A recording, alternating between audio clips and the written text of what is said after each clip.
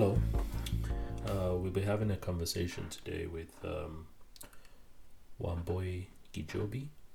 But before I tell you a little bit about Wambui, I wanted to apologize because I wasn't able to deliver on 3 Nugget Wednesday for last week Wednesday. I realized that technology sometimes can really humble you, and we're still working on the back end with the website, and launching the newsletter was really a challenge. So I want to apologize. If you're anticipating getting the newsletter, please forgive me. We have now pushed the launch date for this Wednesday, so if you haven't subscribed to the newsletter, what you can still do is you can go on the website uiukpong.com, and a pop-up will show up on this home screen. You can read it and insert your email address in there, and now you will be receiving the first issue of 3 Nugget Wednesday. That is going to be this Wednesday instead of last week Wednesday. So I accept my apologies again. So let me tell you who Wambui Gichobi is. She's an environmentalist, a media producer, a sales director with Survival Media Agency, an organization that works only with environmental and social justice organizations, NGOs, communities, and companies. She is a traveler hoping to travel to every country in the world. She currently has visited 49 countries and will be leaving for another phase of travel soon. She's a founder and director of 197 Education and Incubator Foundation. This organization works to improve the quality of education to underprivileged youth through sustainable programs like scholarships and virtual education. It also helps the students to transition from schools to their careers, which is jobs, businesses, through coaching and mentorship, and sometimes funding. She's an all-round cheerful and curious human. I believe after you listen to this wide-ranging conversation I had with her, that last sentence would definitely embody who Wambui is. So enjoy the show, and I will talk to you at the end of it. Hello, everyone. I have got a lady in my midst who is also a friend. And when she agreed to come on the show, I was very excited because of her story, especially her travel. Oh my God. I hope you guys can't wait to hear that. And Wambui is in our midst, and I wanted to say, Wambui, how are you doing today? Hey, UI. It's such a pleasure being here. Fantastic. So Wambui is speaking to us from Kenya. And presently in Kenya, they had elections on August 9th.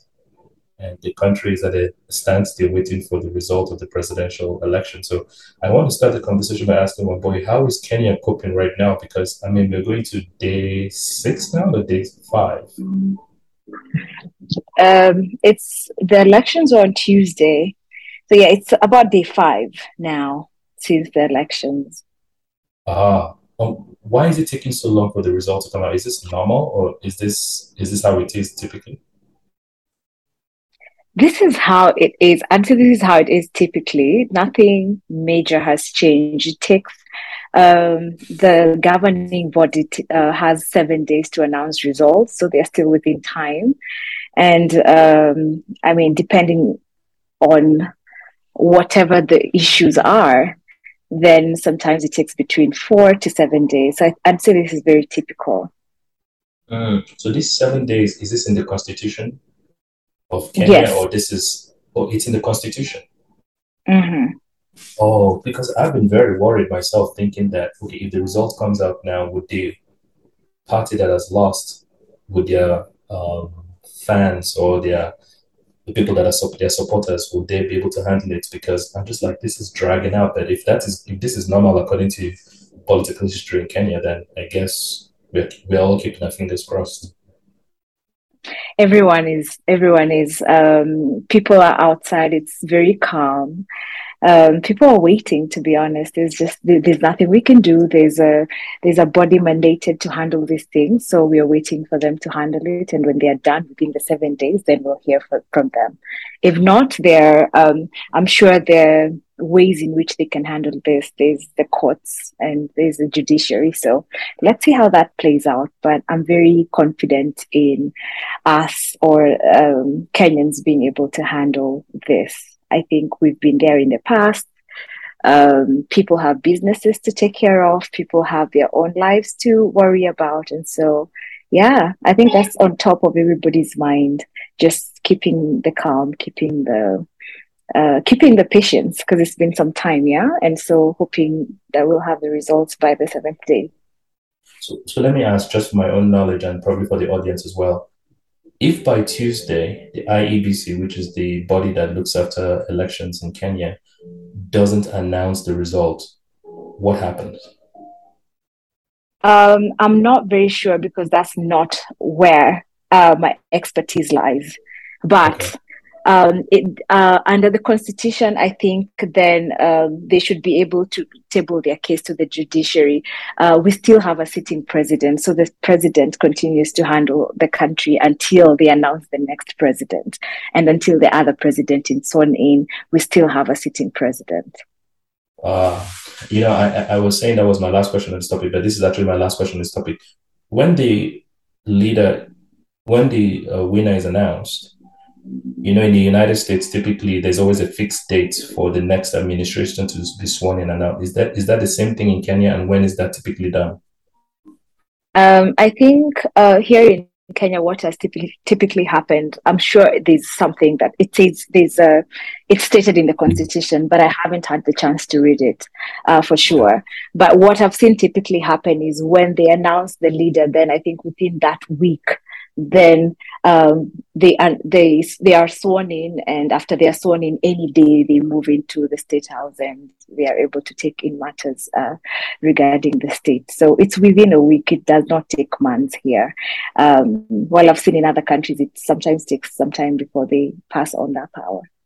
Yeah, that's true. Well, Wambui, I was very excited to bring you on the show because I've known you for a while now, and you have traveled to 49 countries. Of the people that have come on the show so far, I would say you're probably the most traveled. So my first question, starting with your travel background, is where did this travel urge or adventure begin? Um, Since I knew myself, I'd say, I think since I was able to have that awareness in myself as a child, I always knew that I enjoyed being outside, and I enjoyed traveling to places that I'd never been. I remember my parents taking me out to trips around the country when I was, 3 or 4 or 5 years. And I remember that excitement, and that has been building throughout my life. It hasn't really changed. And so the travel bag has been with me since as early as I can remember. I've always enjoyed it. So you were, of course, born in Kenya. And one of the things that I want this show to speak to us as Africans, because I mean you're a Kenyan, I'm originally from Nigeria, is unfortunately our passports limits us to go to certain countries where we need to line up for visas. And for you to be able to travel to those many number of countries, of course there are obstacles and loopholes and visas that you needed to go through. So when you started this journey, when did you start? What age? And did you even know about those obstacles? And how did you overcome them? And how did you even dare to even say, I want to go to 149 countries that is recognized by the United Nations? I think that's even the name of one of your charities, I guess. Yes, it's 197. Oh, 97. And Okay. yes, 197. Yes, I was aware of the restrictions that we have as Africans. And I'm not just going to say Africans. I think a lot of Asian countries as well face the same issue with regards to travel as we do. And it became very clear to me later on in life when I decided I wanted to travel to all of the countries. But previously, I started traveling more outside of the country because of my work. I am an environmentalist, and so as we know, environmental issues are mostly transboundary, and therefore we need to discuss these issues with people from other countries as well. And so what happens is most of the time I'd find myself really struggling to give dates on when I'd show up because I did not really know when I'd show up. Because then you'd go to present your papers to the embassies and they were very, I'd use the word snobbish around you. And then you were like, okay, so I think I'm less than, I thought I was. And sometimes there were refusals, sometimes there were yeses. And so that's when I actually realized there's something called passport power. And that's when I realized that there are some people that have more access to the world than I did. And this just came about when it became very clear to me that that was something that I would face traveling the world. I think the first thing I did was, first of all, just embrace it, because there's no way I'll change that in a day. It's bigger than me. It's one of those systematic issues that lie not just for me, but I mean, for all the citizens of Africa and some of the Asian countries. And I think a majority of the Asian countries, I dare say even some of the Oceania and Central American countries too. So these systematic issues are way bigger than me. They're historical, they're political. And so embracing that and realizing and telling myself that I wanted to do it regardless, whether that was a challenge or not. My passion for travel was way more than that issue. And so, yeah, that's where I have been with that passport issue or that visa issue. Mm. So the travel to the 49 countries began because of conferences with environmental issues, and then how did it transition to personal? I first started traveling outside of Kenya. First of all, when I was a child with my parents, and that was in other East African countries like Tanzania and Uganda.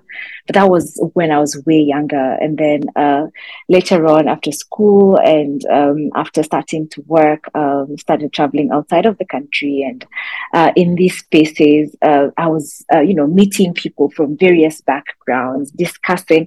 And most of the time, you'd hear people, wanting to meet up after the conferences and discussing their travels after the conferences. And that was very intriguing for me. And most of the time, I'd want to stay longer than the conference just to, explore places and people and cultures and historical things that I'd learned about in school that I wanted to explore for myself. And so thereafter, I think I was 27 when I encountered this woman, Cassie Dipeko, who is, I don't know if I'm pronouncing her name right, but Cassie had just traveled to all the countries of the world, and she was the first woman to do so. And that was very intriguing to me. Hold a second. Where did you meet Cassie, Yeah, first of all, if I may ask? not meet. I just saw her article on CNN Okay, okay. back in 2017. Yes, not 2017, I think. Yes, and that was one of the best articles I've ever read. In some time and in my whole life, because it awakened something to me inside of me. It helped me realize that. First of all, it was 2017, and I did a bit of research and realized she was the first woman to do so, travel to all the countries of the world.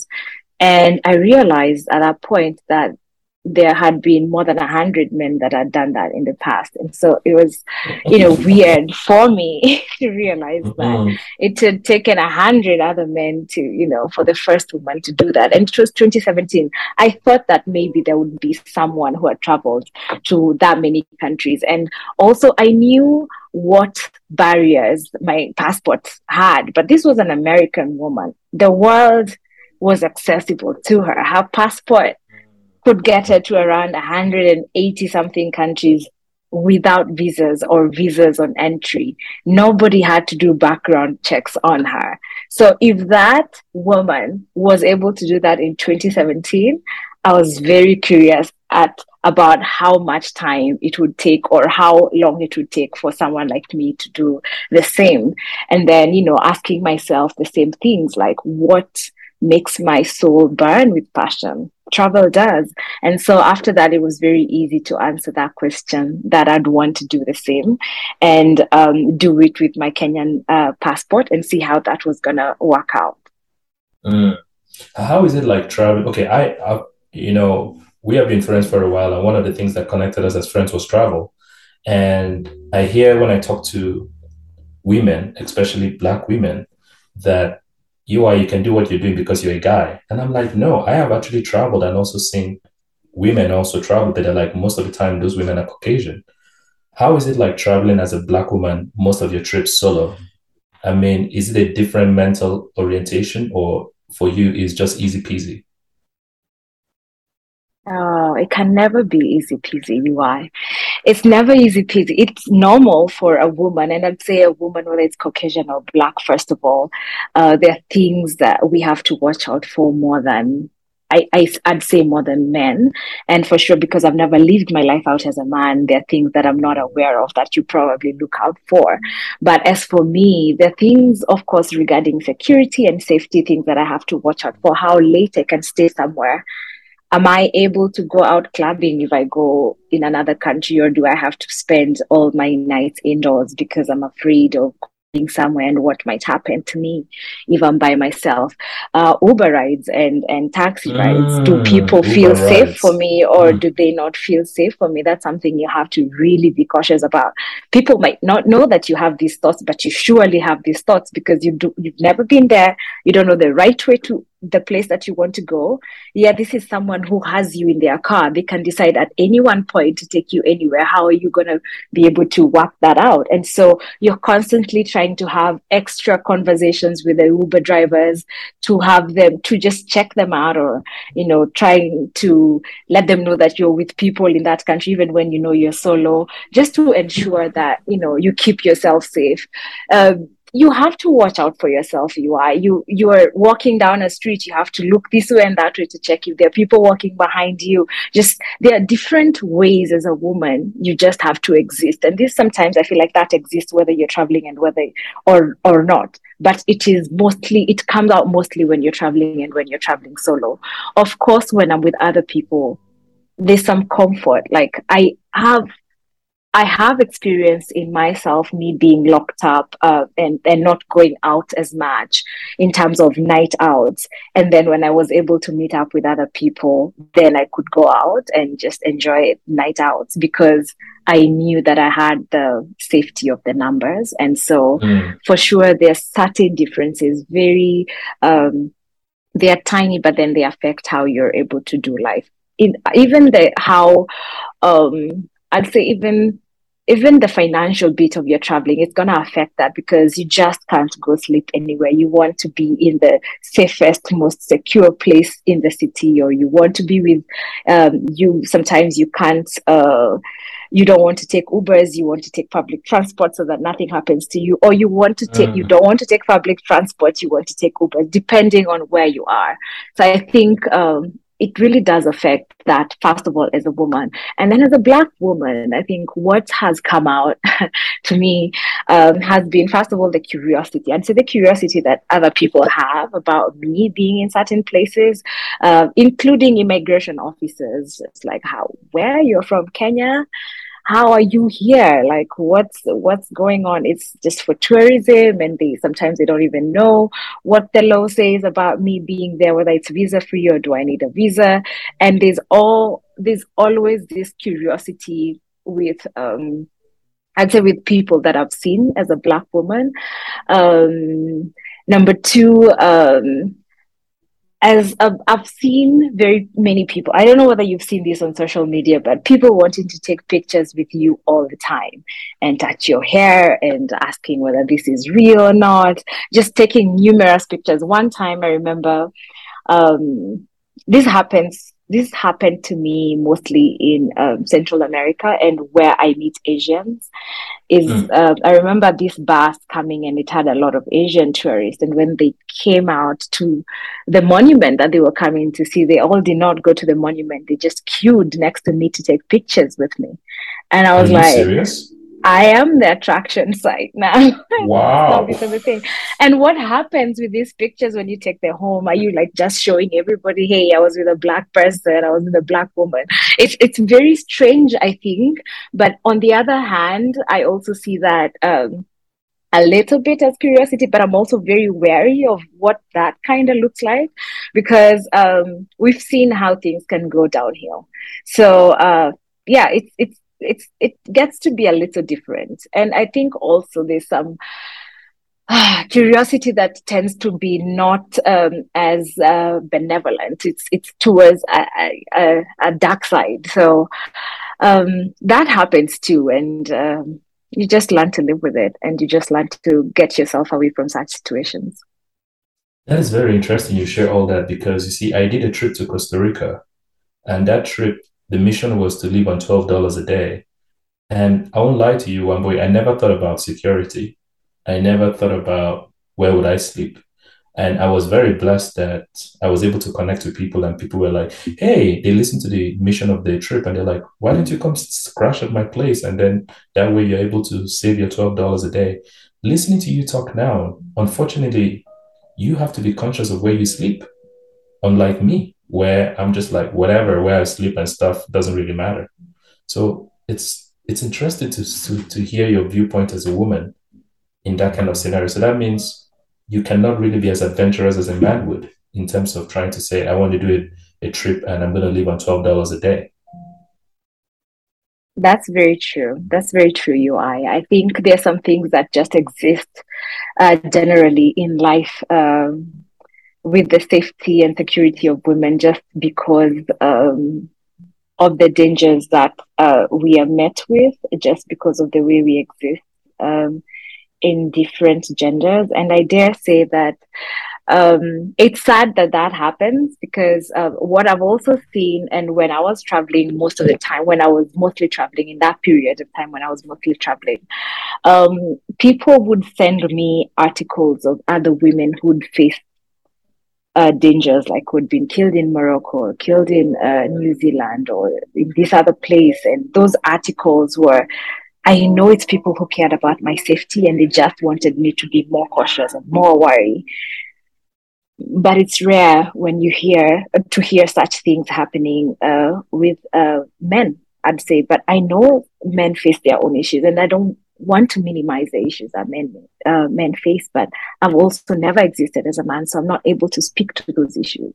So I'll speak to the ones that I know as a woman, right?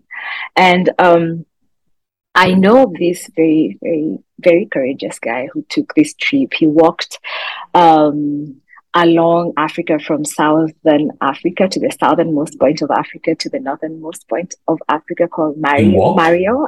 Yes, He he walked, walked? and he's from Canada. Yeah, he did Oh, walk. wow. He's called No way. Mario, and he's an amazing, courageous black guy who did this. He's from I think Turks and Caicos, and then he lives in Canada, I think.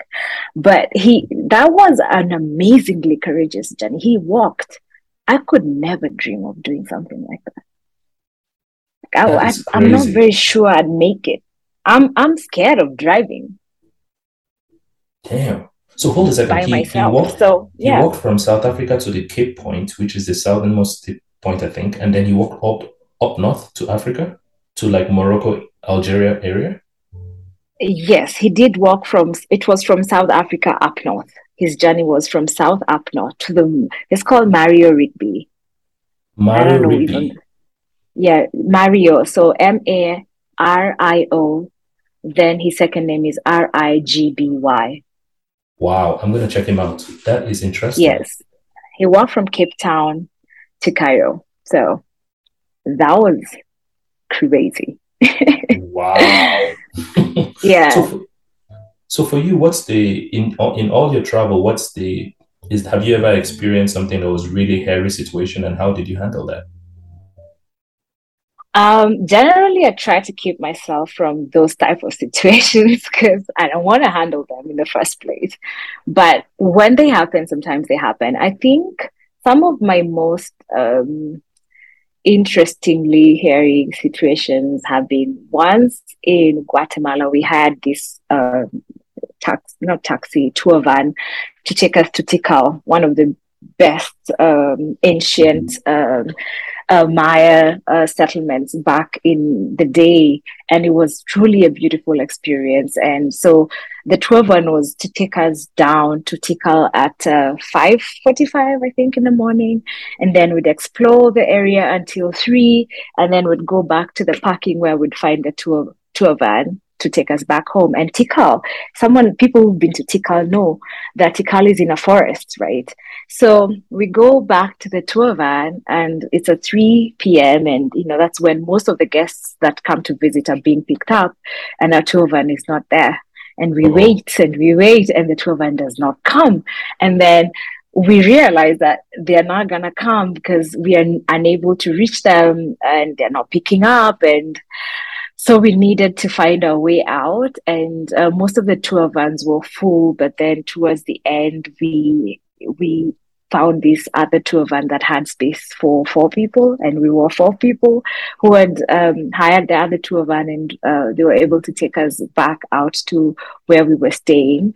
And on the way back, this van was driving so fast. My heart, I was literally holding I was trying to hold on to sanity because it was really driving fast, and I was trying to communicate to them. I don't speak Spanish.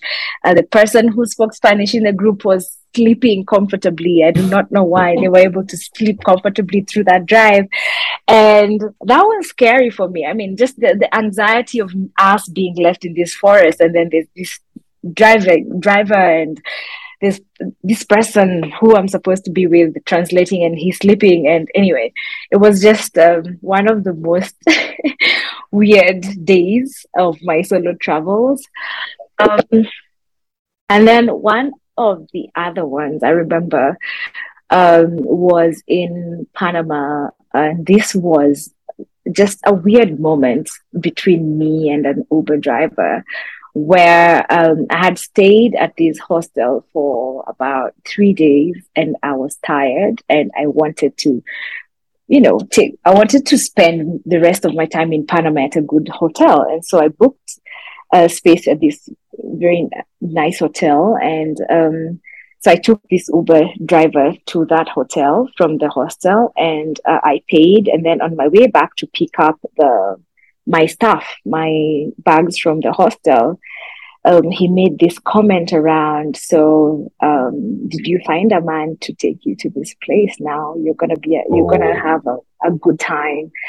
And I was so hurt by that statement, and I was not supposed to feel hurt by that statement. I should have let it go. But it really did stick with me. And I was like, what do you think I am, or we are, or how do you live your life like that, just assuming things like that? And yeah, so I think those are one of the weirdest moments. But other than that, I've really generally mostly had very good and enjoyable moments during my travels, whether solo or not. Which do you prefer? Do you prefer traveling solo, or do you like to travel with someone or in a small group? To be honest, I think I do prefer, my preference is traveling with someone, but I also know that my goal is very different from many people, and I'd hate to drag someone along with my goal and my passion of going to every country. So what I do is I do not mind traveling solo. So I'm not going to say that I hate it. No, I actually enjoy it, whether it's with someone or it's with people. I will enjoy travel anyway it's given to me, and anyway it comes to me, or I seek it.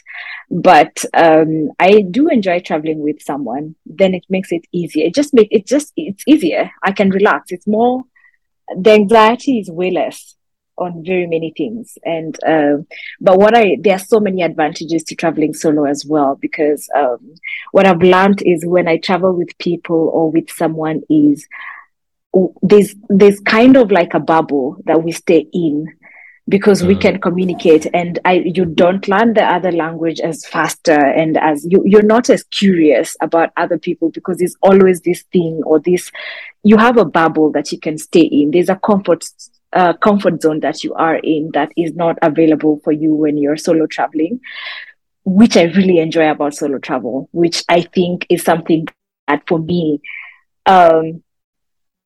is way more rewarding than traveling with people. I totally agree with you, because that comment you made about experiencing the place where you are when you travel with someone. If you travel with someone, you find that you don't really want to explore because maybe the other person doesn't really want to explore. But when you're traveling solo, you find that you really have to, as a social being and as a person in a foreign place, you really need to connect with people, because these people could be your survival in a situation. And it forces you to break out from your shell or from whatever phobia or fear you're in, because you know that I need to communicate to these people if I really want, first of all, for my survival, to if I want to enjoy this place where I am presently. And that was one thing I experienced when I went to Costa Rica, where I don't speak Spanish. I actually had booked my hotel, well, not hotel, hostel, where I was going to stay after I cleared immigration.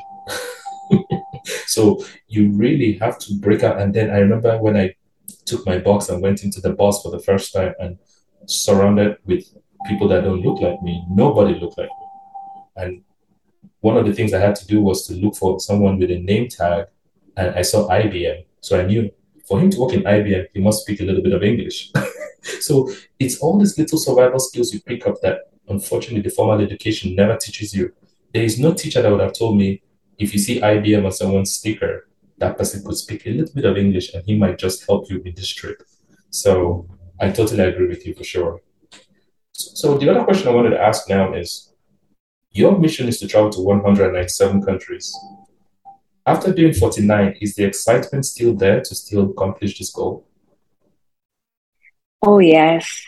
Oh, man. I dream about that all the time. I keep thinking to myself of that day when I'll be at that 197th country. The excitement. And I know after I'm done, I'm still going to be like, okay, so where am I going to go to next?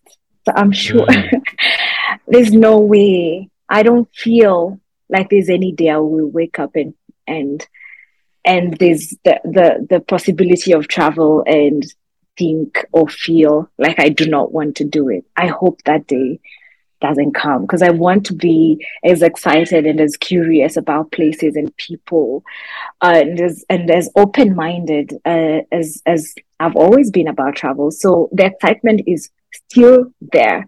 What has changed for me? Several things have changed for me for sure. It is COVID, and the tests mm, are really uncomfortable. I mean, mm, every time you have to get on a plane, and someone has to put something in your nose and your throat, down your throat. It's not fun. That's I don't like it. So I hope that we can figure out how to get. I hope they figure out another way of doing these tests, or do away with the tests completely. I don't know, but that has really changed what travel is. It has become quite expensive too to travel. true. I don't know what has happened. I think it's because of I think there's just a very large shift where people didn't travel for 2 years, and now everybody is trying to get out, and so travel has become quite expensive. Um, Three is the fact that I think also my goals for traveling now have shifted a little bit, and I really want travel for me for the rest of the countries where it can be to be wholesome and to mean something, because the traveling also helped me start a foundation around education and around exposure for students.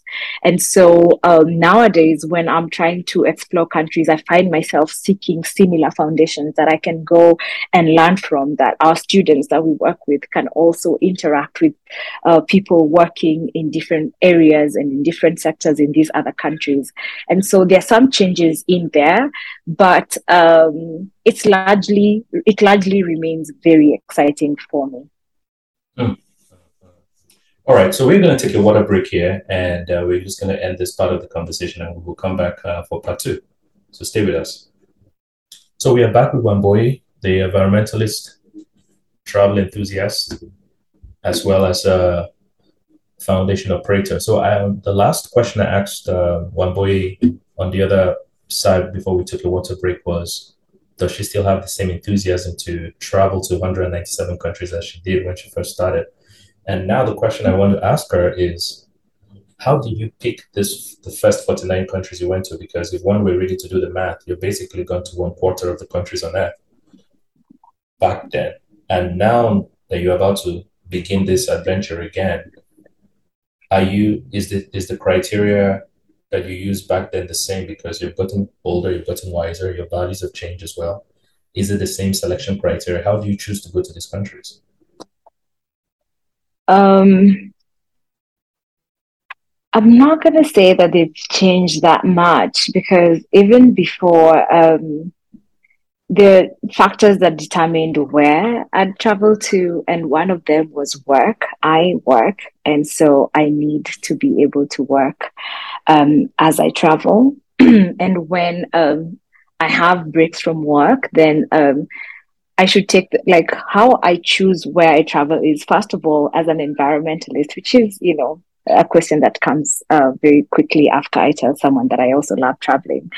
We know that one of the most polluting, one of the massive contributors to global warming is the aviation industry and the travel industry at large. And so, how do I marry the two and merge the two? So what I do most of the time is I fly cross continents, and if I can't drive or take a car or a train in the continent, that's when I fly. And then for neighboring countries and countries that are closer, I try to take buses and I try to take trains. And so what I enjoy mostly is learning and immersing myself into the cultures of the countries that I travel to. And so that's one of the reasons I really enjoy traveling by bus. And so most of the time is I'll try to go to neighboring countries. If I go to, say, for example, Guatemala, then I know I can take a bus to El Salvador. I know I can take a bus to different cities of Honduras and Nicaragua, and even probably Costa Rica, and even Panama. And so that's one of the journeys I actually took mostly by road from Mexico all the way down to Panama. And so that's mostly how I pick. If my work takes me somewhere like Europe, say for example Spain, then I'll be able to travel to the countries surrounding Spain using trains. And mostly that's what has happened in the past. So the only thing that is now being added into in the second phase of my travel is the fact that with my foundation and me wanting to explore similar foundations and people who work in the same line of work as I do, and trying to learn from them, is I seek them out. So I'm not, just trying to learn about history and culture, but I'm also trying to learn about innovation in that country. I'm trying to learn about education and innovation in that country.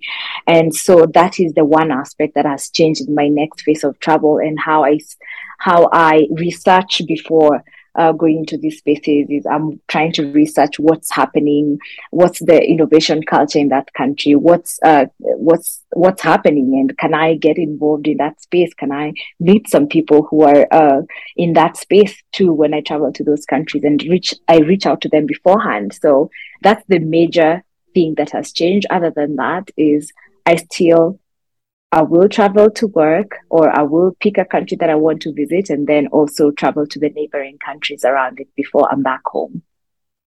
So traveling within Europe is easy because of the train system and Ryanair, £1. Of course, you being an environmentalist, trying to always reduce your carbon footprint. Traveling within Central America and South America it's something that people have done so many times, backpacking. We are Africans, and you are in Kenya. I was also in Kenya just recently before I came back to Canada here. Traveling within the continent of Africa, especially sub-Saharan Africa, I mean, I've not done it. I've only been to 4 African countries. You probably have been to more.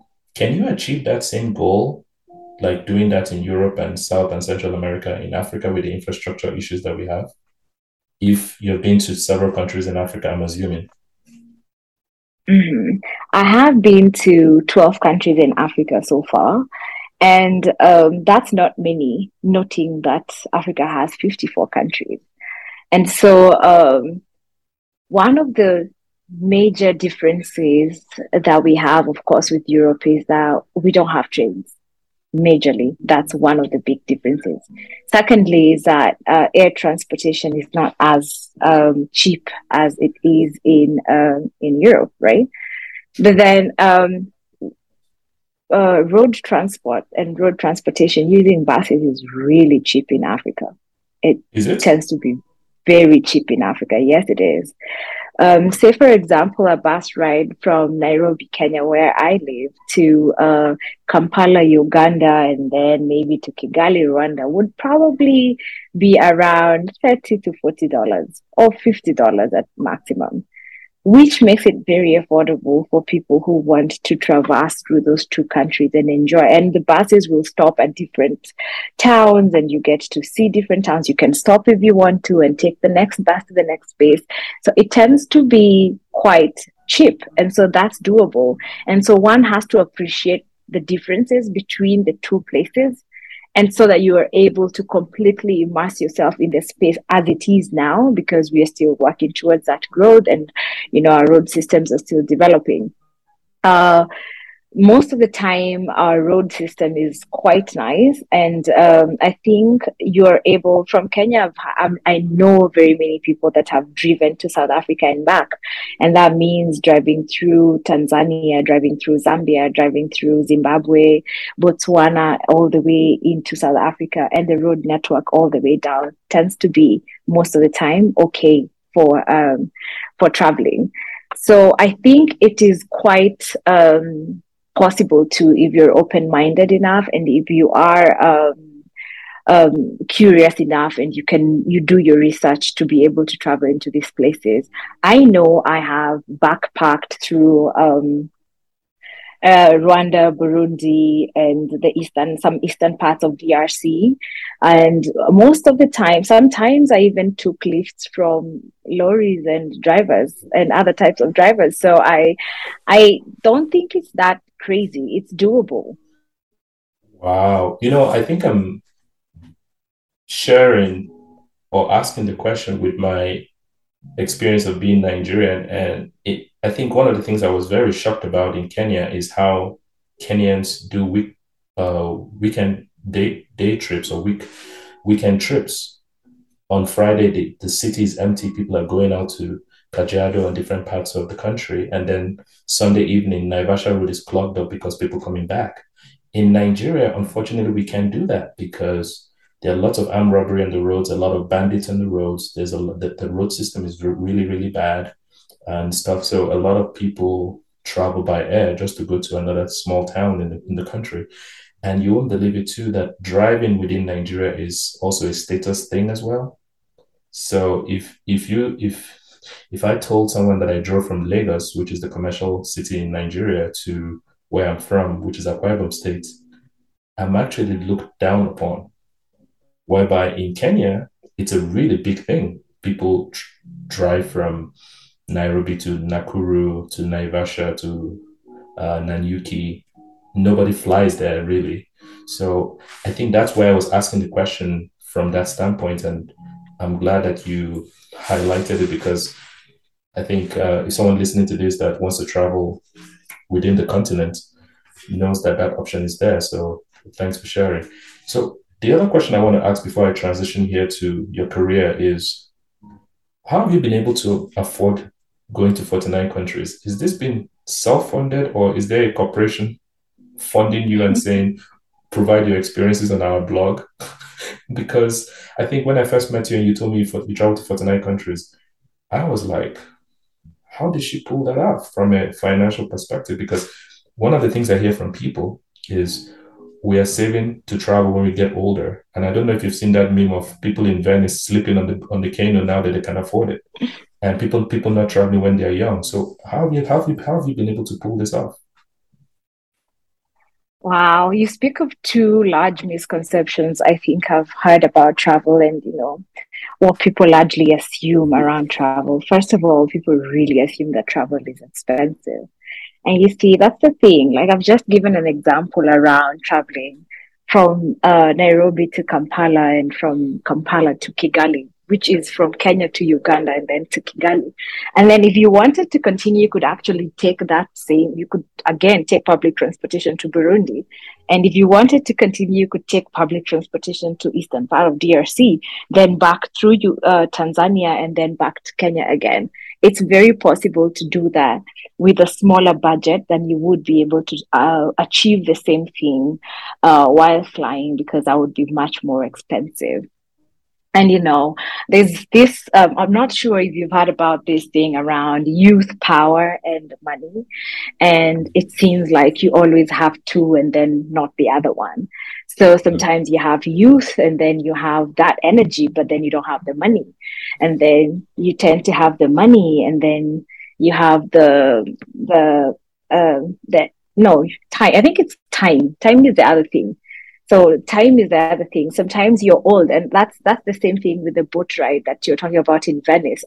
I've encountered numerous old couples asleep in canals in Amsterdam, asleep in boat rides in Greece, asleep. They paid money to experience these things, but they don't have the energy to keep them awake to be able to enjoy that. But these trips are not necessarily, they do not necessarily have to be expensive unless then you're bound in that societal cultural look of what people say and what people imagine that travel must look like. It doesn't have to be this very luxurious thing that if you're trying to impress people, then that would be something that you get caught up in. If you're trying to impress yourself and quench the thirst that you have, and be able to enjoy the history and geography. And to be honest, I feel like one of the biggest things I've realized about travel is books and people and videos can try to explain these essences of people, of places to you, but until you get there, until you breathe the experience, until you eat the food, until you speak with the people, until you catch the warmth of another stranger who offers you kindness without knowing you and without, so much more kindness that sometimes you never even receive at home, then you do not know, you cannot really say that you know how to travel. You cannot really put that in a book. You cannot put that in a picture and tell somebody that, oh, this is what it was, until someone goes there to see for themselves. They really cannot understand. So that's one of the things that I've realized, that travel does not have to be expensive. Depending on what you want, and it can be what you want. There are people that want to have luxury travel. You can achieve that as well, but then it doesn't have to be. That's not the point. Like if you want to do it, then it doesn't have to be. And so it does not require massive amount of resources. Number two, how I've been able to manage the funding of these trips is, of course, I've funded them myself. I realized earlier on that I was too lazy to meet deadlines for people. If I blog for people, I'm not going to write that article in time. I'm going to go somewhere. Someone is going to tell me there's something happening. I will want to go and experience it more than write an article so that it can fund my travel. So I have always wanted that autonomy for myself, and that largely freedom for myself to do what I want to do. And so that means that most of the times I have to fund for the travel, unless it's a work trip. And if it's a work trip and it's funded, then I really try to milk those type of trips and go to neighboring countries so that I can also enjoy myself while traveling more. One of the things I realized also with that is one of the biggest lessons I learned around travel was also that I learned that I had a fear of dealing with money and fear of facing my financial situations, and then I got to mismanage my funds, and I got to make, traveling will mean that sometimes you'll make a few expensive mistakes. You'll take this option instead of this other one because you did not know that that was available for you, and so I've mismanaged some things. And but then largely I've learned how to, I think in the last few years I've become a better manager of my money than before, and that is, I think, largely I'd give it to, I would attribute it to traveling. Mm. Before I segue here, with all 49 countries you've visited, if someone is listening to this and says, I would like to hear from Wambui, which country of the 49 was the one that you had the best experience and you would go again, which would it be? Oh, one? That one is hard. If you tell me to pick one is very hard. Give me a range. Okay, let me say three. What's your top three? Or Three. what's your three? Mm. My top three And so you far. and your three and why? Mm. My three would be Mexico. The first one would be Mexico, just because of the range. I mean, there's just so many different. First, the range geographically is just amazing. There's cenotes. I've never seen cenotes in my life. I've Is that? never cenotes. They're these underground water caves that exist on the Yucatan and eastern side of Mexico. So Oh. Cancun, Yucatan, and in Bacalar down in the south, they have these very, very beautiful underground water caves that are blue greenish, and they're just so gorgeous. I have never seen anything like that in my whole life. And then you move to the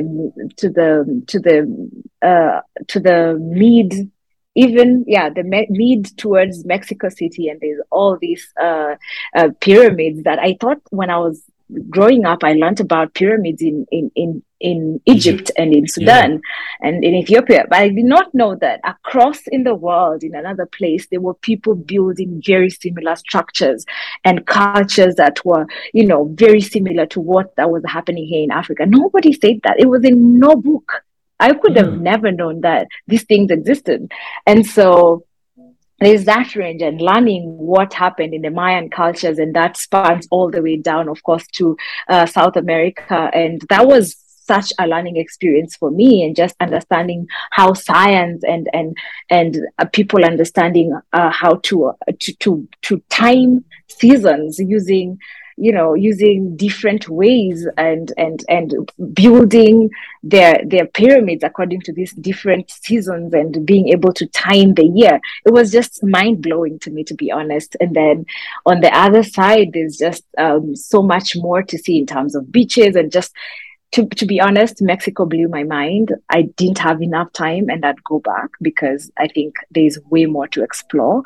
I'd take a month, I'd take two, and go back to Mexico and just try to, visit as much more as I can. And plus the food. The food is quite incredible, to be honest. The street food is amazing. That cheap too. The second country that I enjoyed massively was, I'd want to say Greece, but I'm torn between Greece and Switzerland, because Switzerland is a massively just beautiful country, and it's very, and I'd say not just Switzerland, but that region, like Austria, Switzerland, France, and just that. But Switzerland in itself, because it kind of just embodies all of it, it's the Alps there and the lakes, and it's just beautiful. And just driving down any of those roads is very beautiful. And I want to say Greece, and the third one being Greece, because then there's the beaches on one side and the small islands, and they are very beautiful. The architecture is amazing, and then in the north there's just the backdrops of the mountains and the hills and the large caves. It's amazing. Greece is geographically very beautiful, and then the cultures around that as well. And the Roman culture and everything that happened in Greece is just very different. And then in Africa, DRC. And DRC. Wow. people don't talk about DRC in terms of tourism for some reason. Mm, Yet it's the most beautiful country I've ever been in Africa that is that rich. I mean, the forests are so thick, you're literally just, sometimes it's as dark as night during the day under the canopies of that thick vegetation. It reminds me, I've never been to South America, and I'm curious what the Amazon looks like, but DRC reminds me of a place. Like when I watch these documentaries with David Attenborough, it just reminds me of DRC, because DRC is largely very geographically rich. It is mm. very beautiful. It is very green, and it's massive. The rivers are the biggest I've seen in Africa. I've not seen rivers that big in Africa other than in DRC. They have gorillas. They have the ecosystem in DRC is amazing. And again, it's a very rich country. And I see sometimes I understand why people just want to plunder, because they want to take and take and take, because it's very, very rich. It can give. And so I think that's the one country in Africa that has really surprised me in terms of its beauty. This is the perfect segue to ask a question now about your career because knowing you, you're very entrepreneurial. I know one of your business. I don't want to say idols, but someone that you last year, 2021, you were enamored by was Jack Dorsey. So in terms of how did you get interested in environmentalism, and how did you decide to become an environmentalist? Because in Africa, let's be honest, I mean, most of our parents want us to do the accounting, the lawyer, the medicine kind of job. So telling your parents you want to be an environmentalist, they're like, what's that? So where did that come from for you? To be honest, they still do not know what I do. They cannot describe it to anyone. They're still trying to hook me up with jobs in the banking industry or something. They don't think I work, and then I largely work from home, which makes it very hard to convince them that I actually work. So, Mm. um, growing up and being exposed to travel at an early age um, got me in touch with the environment and with geography, which I still think is one of the best subjects that I ever encountered in schools.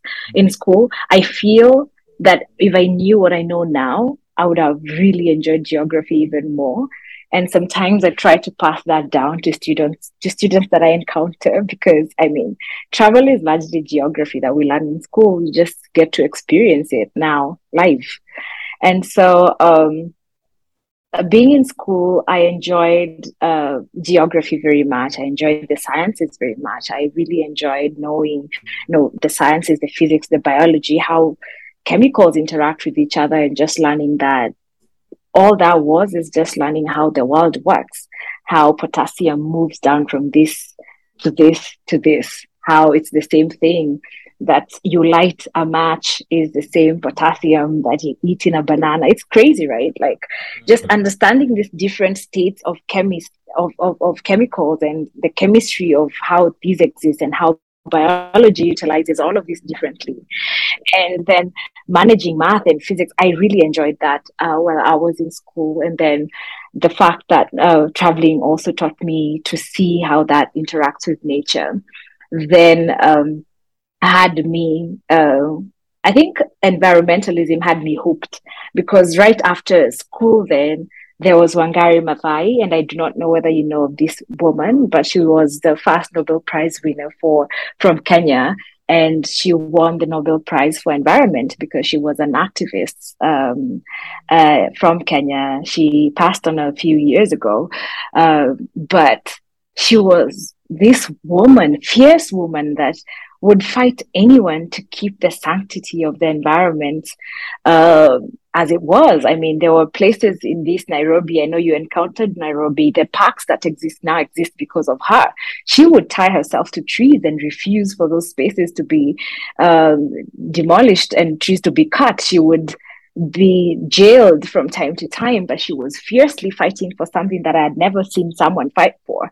And she fought capitalism for what it stood for. And she encouraged people to see nature and not just as money and resources, but something we draw from and also give back to see nature as one with us. And so that was right after my high school. And to be honest, I didn't have a choice after that. It was the most logical thing to do. And I know I tried to do accounts and I tried for a year and that just did not sit well with me. And so I went then into environmentalism and I went into my environmental science class. And the first year was the most magical for me. And so the deal was sealed. And after that, I think I'm not sure that many people would say that, but me in campus in the university was among the best years of my life. I was just absorbing and I was just knowing and learning. And thankfully, our courses, because it's environment, you have to go out to sea. We traveled a lot. We went through out regions in Kenya, just learning about ecosystems, why plants grow where they grow, why animals exist the way they exist, and the cycles that exist between all of us. And so that was one of the most enriching experiences in my life. And so it was very easy for me to take that as a career. It filled my soul with so much joy that I know that I would not be doing anything else. Is it a straightforward path to be an environmentalist in Kenya, or you're the one that has to kind of build your own curriculum in a way? It is pretty well established, I'd say, today. And right now, it's pretty well established. I think in most spaces, not just in Kenya, what I've seen in most spaces where I traveled in the Caribbean, I have very many friends in the Caribbean that work in the environmental sector, that work in these sustainability spaces, not just in Africa, but I've worked with people in West Africa, in South Africa that deal with environment and sustainability. And the schooling system and the syllabuses are very well established at this point, and it is very easy right now to get into that as a career. I think anyone who would be dreaming of getting into that as a career. What I've seen that makes a difference is my how I'd say, just I think I'd use the word segue because that's I'm not your normal environmentalist in terms of like I'm not in these spaces having conversations around these issues, whether it's climate change, whether it's gender justice, whether it's racial justice, whether it's energy, water, climate justice, any of these things. I'm not in those spaces doing that. I'm in there recording and I document. And so I'm a media person within the environment sector, which is different and which most people are not accustomed to, and which I think fell into my laps. I think things just flowed together for me, to be honest, because I finished school and I was writing very much at that time. I was blogging very much at that time. And, I met these other media makers in that same space and we formed an agency and that took off and we've been doing that for the last 10 years. And I presume this agency is Survival Media Agency right now? Yes, it's Survival Media Agency. So before we go to Survival Media Agency, another thing that is part of your background is activism. How did it come to you? I mean, have you always been an activist right from when you were a kid? Well, I mean, one of your role models is Wangari Maathai, so I guess it basically has always been around you. But how did activism come around? Did your parents kind of encourage you to question things, or how did it come about? That's very funny. I will send this to my dad and my mom to listen to just for this part because they did not. Okay. They harassed me quite a lot for being I was very inquisitive as a child and I did not like following things just because you say so. I wanted to know the reasons behind why we were doing things. And I think one of the things that I had to do as a grown-up and also as an activist was unlearn a lot of things and embrace a lot of things that made me me in terms of courage. I find myself I find that courage comes to me very naturally.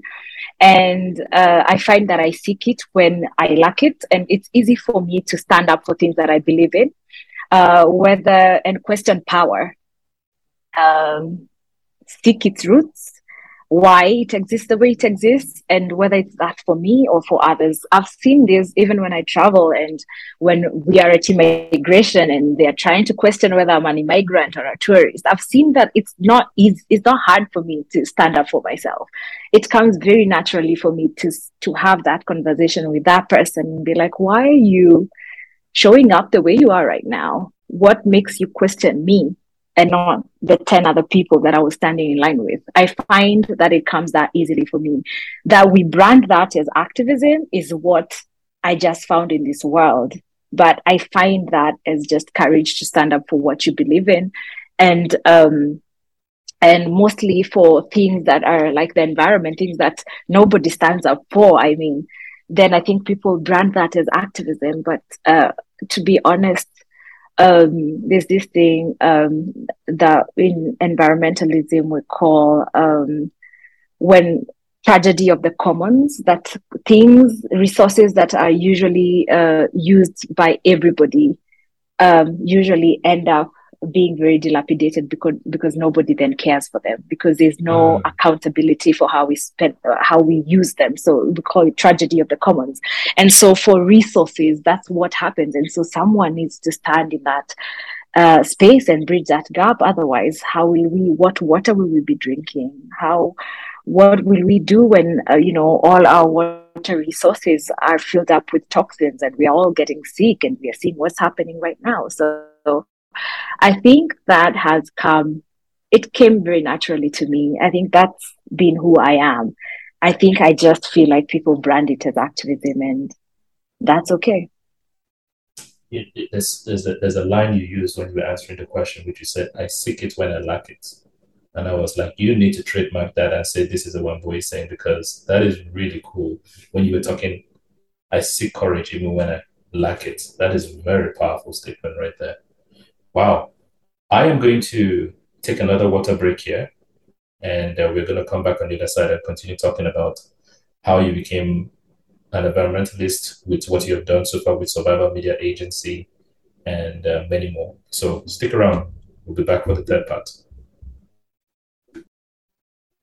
We are back again with Wambui, and she was answering my question on how she got interested in activism, and she said a line that I think I would really like to copy with her permission, which is, "I seek it when I lack it." Amazing, and the "it" there could be anything. It doesn't really necessarily need to be courage, as you were saying. So anyone listening, anytime you are faced with anything, just remember that one boy said, "I seek it when I lack it," and insert your "it," whatever it is, and continue putting one foot in front of the other. So how did Survival Media Agency come about? Because I've been on the website and I've seen the collection of women in different parts of the world.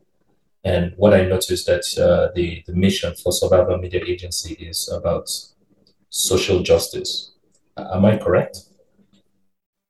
Yes, it's social and environmental justice, but social justice kind of is wide, and it's in social justice, you'd find environmental justice.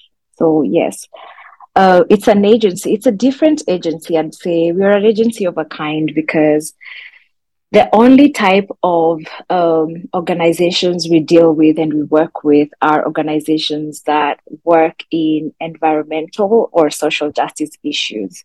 So things that we value and we believe in. And so we all kind of stemmed off from being environmentalists and activists in our own rights, and meeting as people with skills, special skills in communications and media creation, visual media creation, then formed an agency that's dedicated only for this type of organization. Okay, so how did this come about? I mean, is it the CEO that came up with the idea, or how did you meet these people? That's a good thing. So yeah, I'm out of uni first year, and people ask you this big question. I mean, 21 years, people are asking you what's next, I don't know. You think I know what's next? I did not know what was next. I was barely trying to figure myself out. And, people that all we knew is you get out of uni and you try to get an internship that somehow transitions into a career or a job. And so, my journey was slightly different because when I was in campus, me being the activist that I was, of course, I had started this other small foundation called Sustainable Africa Youth Foundation. And I will not forget about it because it was the foundation, it was the stepping stone, literally, to what my career is now. And what we were doing in campus was we were trying to have the communities around campus, sensitize communities around campus around environmentalism and about that personal responsibility to the world that you live in, depending on, do you live here? Is that space clean? What would you like? Is your water clean? Is your space clean? Like the people around, whether it's someone who is a shopkeeper or someone who has a supermarket and the area around it is has so much litter, then we would sensitize the people around it in the personal responsibility that people have to keeping the environmental clean and just caring for the resources that give them that environment to be able to work and be businessmen or women or of whatever kind. So that was one mandate. And then the second one was I was noticing people outside when they were leaving campus had this anxiety around what am I going to do next? Because that question was constantly being asked. And so before we left campus, like a year before, in my last year of campus, we started assembling all these work notifications that we'd see in different places, platforms online, and then we'd send to environmentalists that were in the same, that were doing the same course as I was or slightly different, so that people would get internships or try to get internships or try to get themselves situated in one way or another. And that's where I met the founder of the organization that I work with now. She had just gone to UNFCCC, which is United Nations Framework for Climate Change Convention. They hold something called COP every year. That's Conference of Parties, and that's parties here. I talked about transboundary when it comes to environment. So parties being all the nations of the UN, they are party to the environment within which we live. And so Conference of Parties includes all the countries coming together yearly to discuss different issues regarding to the environment, whether it's where we are at now with more than 400 parts per million of carbon dioxide in the atmosphere, whether it's gender and climate justice, whether it's race and climate justice, and how that then comes together, and which countries and how we can work together in terms of implementation and adaptation, whether it's technology and innovation, what countries can do. So she had just come from one of those conferences. Her young self had just come out of that. And she, as a media person, was trying to find other media people to work with to be able to report climate stories and environmental stories. And so I, being a writer at that point and a blogger at that time, because I was blogging a lot, then I answered to her call of application for a writing space. And so we started writing climate stories together. And then barely a year later or 6 months later, we met for a Conference of Parties. I think it was COP21 no, it was not COP21, it was COP12 or COP13 in South Africa, where I was writing stories. She was a photographer. And then barely a year afterwards, I started producing and writing scripts and then producing short documentaries. And sorry to interject. So your form of communication prior was only writing, and now now the camera came in. Is that correct? Yes. Okay. Yes. That's how it happened. My first, the only way that I knew, the only skill that I had at that point was writing. And this was a hobby that I had from way back in the day. And so I was writing as a hobby, but mostly I was writing climate stories. And so I sent some of the climate stories that I had written to her, and she really liked them, and we published them. And they were good. And so we started thinking about writing scripts. And so we wrote scripts and then started um, being like, after writing a script, you want to be there to see the production of that documentary. And so kind of just slowly moved from being the writer to the director, and then from the director to the producer. And so that has been my journey in that space. And that was 10 years ago. That was more than 10 years ago, because that was in 2011. And so that has now, we have welcomed more people, and now we are at about 6 women from different regions across the world, who have around 60 different freelancers from across the world. I mean, from Fiji to Philippines to Ecuador and Guatemala to Canada and Sweden and India and Pakistan. We have, and very many places in Africa, here and in Ghana and in South Africa and in Egypt. So we then came up with this agency that works with freelancers, visual media freelancers everywhere, to help document stories, climate change stories, and what work that NGOs that were doing in different places across the world that generally is not documented and is not seen, but kept. At that point, there were just there were many reports that were being done, and that's how people were reporting what they were doing in communities. And then after visual media, we realized that it was much better to let the communities tell their own stories of how projects had impacted them. And that is how we came to be, and that's how our work found its home and its purpose. So I have 2 questions I'm going to ask back to back. Is the agency created specifically that is only has women? Because when you go on the website, I only see women there. That's one. And my second question: what's the difference between a director and a producer? So I'll start with the first question. That we kind of did not envision it just being women. It just came to be for some reason. Every other person we met at these conferences who was a visual media artist and wanted to work with the agency was another woman from another different part of the world. So we met with someone from India who was a very good producer and a very good filmmaker, ended up being one of the producers that we have on that space. Met another person from Argentina and Iran, and ended up being one of the best producers and filmmakers that we've had. And so it just kind of happened. We did not go out seeking only, and our freelancer network is way more diverse. Like, it has any type of a person and how they want to show up. But we just kind of found that we merged. We were 6 women that merged very well, and then we started out that company and that agency, and that has been since. Okay. So the other question was, what you said you transitioned from writing to visual media, and then from director to producer. I wanted to ask the question, and I'm also sure that someone in the audience also has the same question. What's the difference between a director and a producer in your space? So I'm not sure whether it's just in my space, but in most spaces in visual media making, a director usually it's on set when that's happening, when the actual shooting of, whether it's photography, whether it's videography, the person that sets up, they direct everything in the shoot.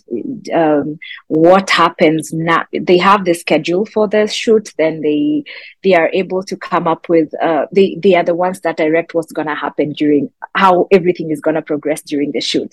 Say, for example, this is when we take the interviews, this is where this person sits, this is how the interview questions are going to be asked, this is who is going to ask it. They direct the whole day. They kind of help direct the shoot when on set. Whereas the producer is someone who who carries the overall vision of a film, for example.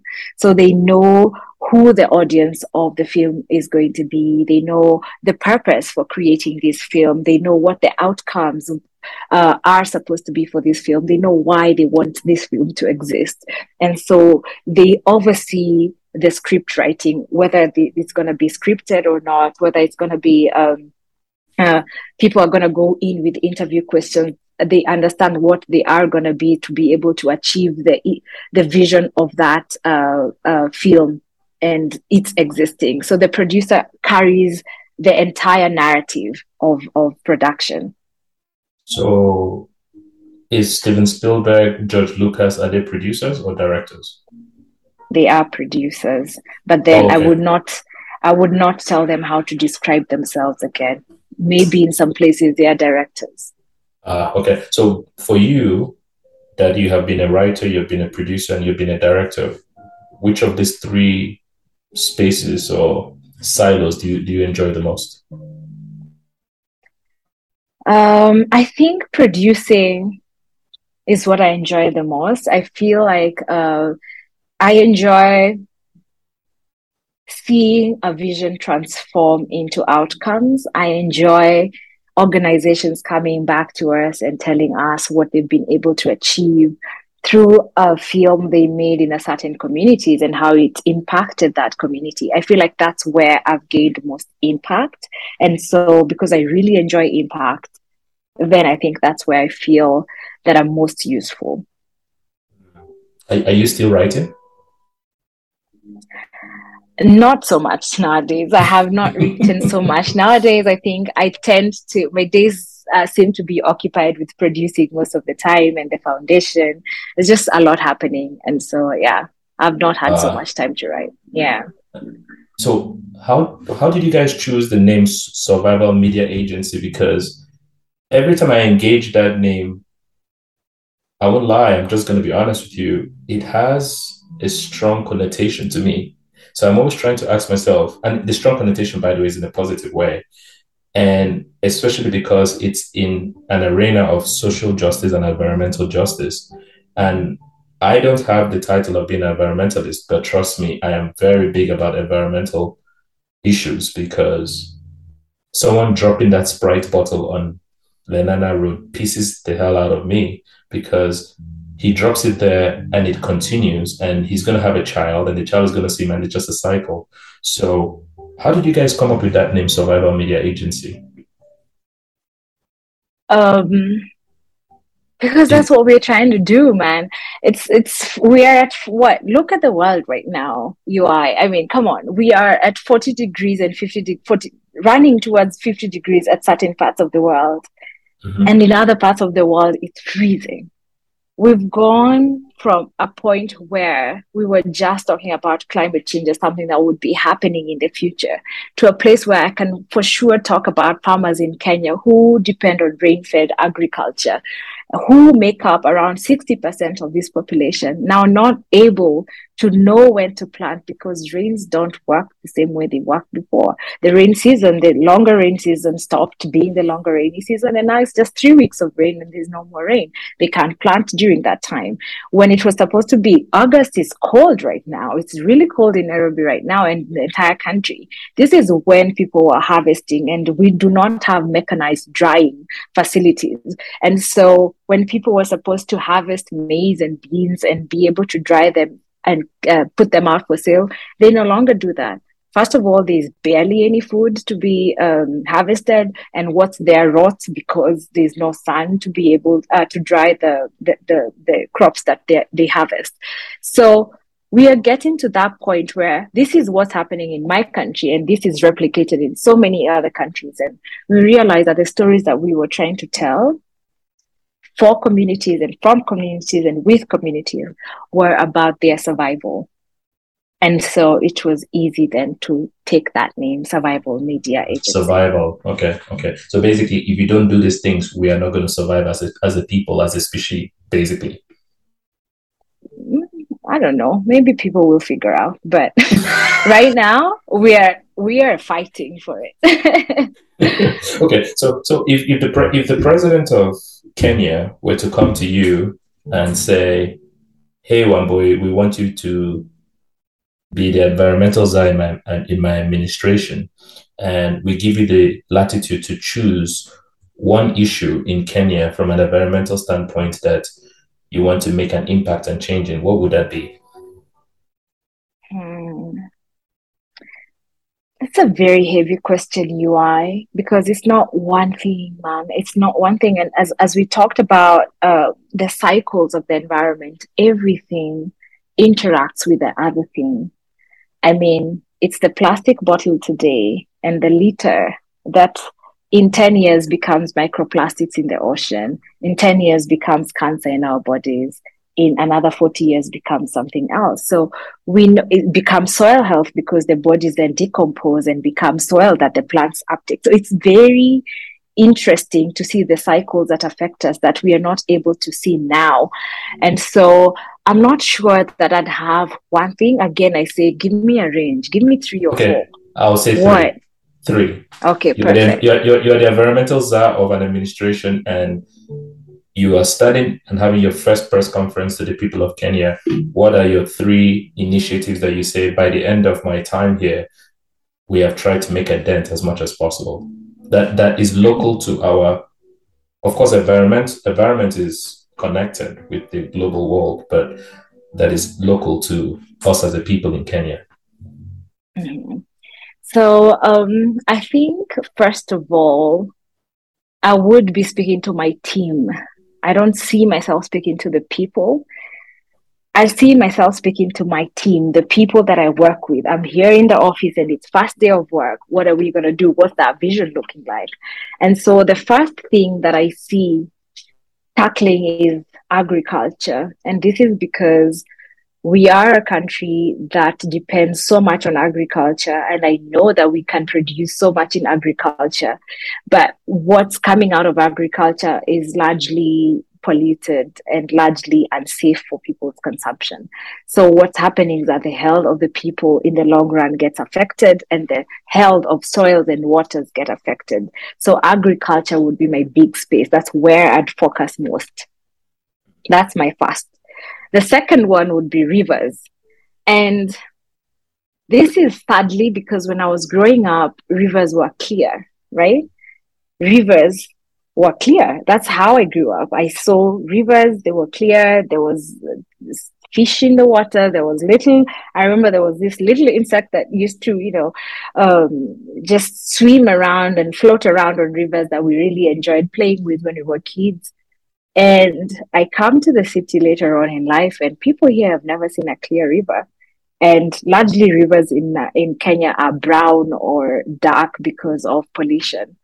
And that is something that I'd really want to reclaim because we are either losing our water bodies, and I mean our clean rivers and our clean river bodies that we used to depend on for water for ourselves and for consumption and for agriculture because of pollution and eutrophication, which is when we pollute our soils with so much pesticides and fertilizers that when that then is washed away into our rivers by rainwater, it becomes brown and gray. And mostly it's not just what it looks like, but what it consists of. It consists of this fertilizers and pesticides. So that when you take it for testing, it's not fit for human consumption. There's no more fish and animals living in this river. So that would be my next part because I'd want for my children and my children's children to look at a river and know that it can be healthy because right now they are almost non-existent in this country. I've seen people that leave this country and travel far and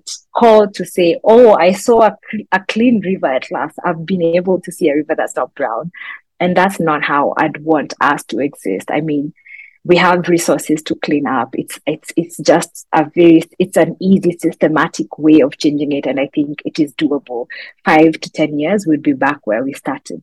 So rivers would be my second thing, and then the third thing that I'd want to concentrate on would be um, what we allow in our country and in our system as pesticides and as fertilizers, and the process of making that, what is safe and what is unsafe. Because a lot of times we find that a lot of the things that we are consuming today are unsafe. But even when we go into agriculture and we go into rivers, and we have not tackled the policies around what we accept as good for our systems here in Kenya, and I think largely in very many places, but I'm speaking in my context. So in my context, what I'd want to tackle is what we allow in terms of pesticides, in terms of fertilizers, in terms of what gets into our bodies eventually as food. So I think those three would be the main things that I'd tackle if I was in a position of influence. Last question before I segue to your foundation. The issue going on in Kisumu with I hope I'm pronouncing it correctly. When I was in Kenya and I used to watch 9 o'clock news, by the way, tip to the audience, if you go to a new country and you want to settle down there for a while, watch the 9 o'clock news in the night. That's the best way to learn about the country, in my opinion. I don't know if you would agree with me as someone that has traveled wider and deeper than I have. Is that a nice tip? Yeah, definitely. Watch the local news. Second tip, go to the local market. This helps. Indeed.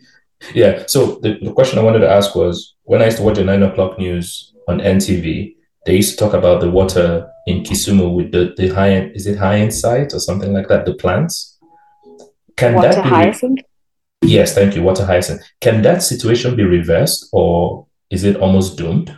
Basically, is it caused by the actions of the local population, or is it an environmental climate change issue? It's both. It is both. And knowing that water hyacinth is an exotic plant, so it's not endemic to Lake Victoria.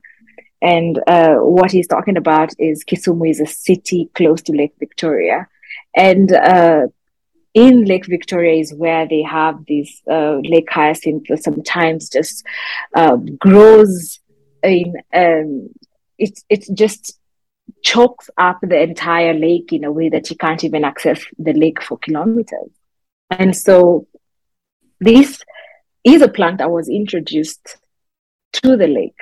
It was not there before. And because it's an exotic plant, it had to have come from somewhere else to the lake. So in terms of managing it and how it becomes like that, again, we talked about eutrophication, where you have people use a lot of fertilizers to help enrich plants, which generally, you remember, what happens is you grow a plant, it's not becoming very green, so it needs some potassium, it needs some calcium, so people bring in fertilizers to help it not turn yellowish and to make it a little bit more healthy. But what happens is, because capitalism is what drives these industries, these agricultural seed industries, because back when we were younger and traditionally we used to harvest crops and would keep some for seeds for the next planting season, and then we'd consume the rest or sell the rest. But that's not what happens now. What happens is we have to buy new seeds for every planting season. So these seeds require more, and they are made to require more in terms of fertilizers. And so farmers have to pump all these fertilizers and chemicals into their soils. And we are coming to a point where soils are so choked up because they have so much fertilizers. When you're growing beans, they require different fertilizers. When you're growing maize in that space, they require different fertilizers. When you require a different crop like rice, they require different fertilizers. So soils are so choked up by these chemicals. And what happens is when rainwater comes, it washes, it percolates down and dilutes these fertilizers and takes it and carries it into the rivers, chokes up the rivers, and the rivers end up in lakes and oceans. But for Lake Victoria, is a lot of rivers drain into it, and all these rivers come from farms. And what you see is that there are rivers that are laden with chemicals and fertilizers. What happens when you have one hyacinth, a crop that is able to really just grow and choke up the whole place? It grows exponentially, and people are unable to control it. So that's majorly the issue with that lake. It is controllable, but you see, it has to come from a policy level. How do we grow our crops? How do we take care of our rivers? How close can you plant? Because we see farmers now can farm up to the riverbed. Before there is still a law, but people do not observe this law anymore, where you're supposed to leave 10, 15 meters, and you're supposed to keep these 10, 15 meters with grass and of different kinds to be able to absorb any other nutrients that would be trying to percolate into the rivers. That doesn't happen anymore. So rivers are not clean. So this is one of the issues that people are facing out there in that lake, but happens, I'm sure, in different parts of the world. So I hope that answers your question. It really does. And I think I'm going to make a plea here. Whoever is listening to this ever in the near future, and you are someone in government or in influence, I am personally nominating Wambui for an environmental position of influence, because she speaks passionately about this and she seems to know what she's really talking about. So, and I want to move to Kenya. So I really want to enjoy my food, and for my children and my grandchildren as well. So Wambui, please join the party and basically lead the environmental sector. So let's transition to 197, the foundation. I mean, I have seen you travel to schools and how passionate you've been about it. Where did this come from?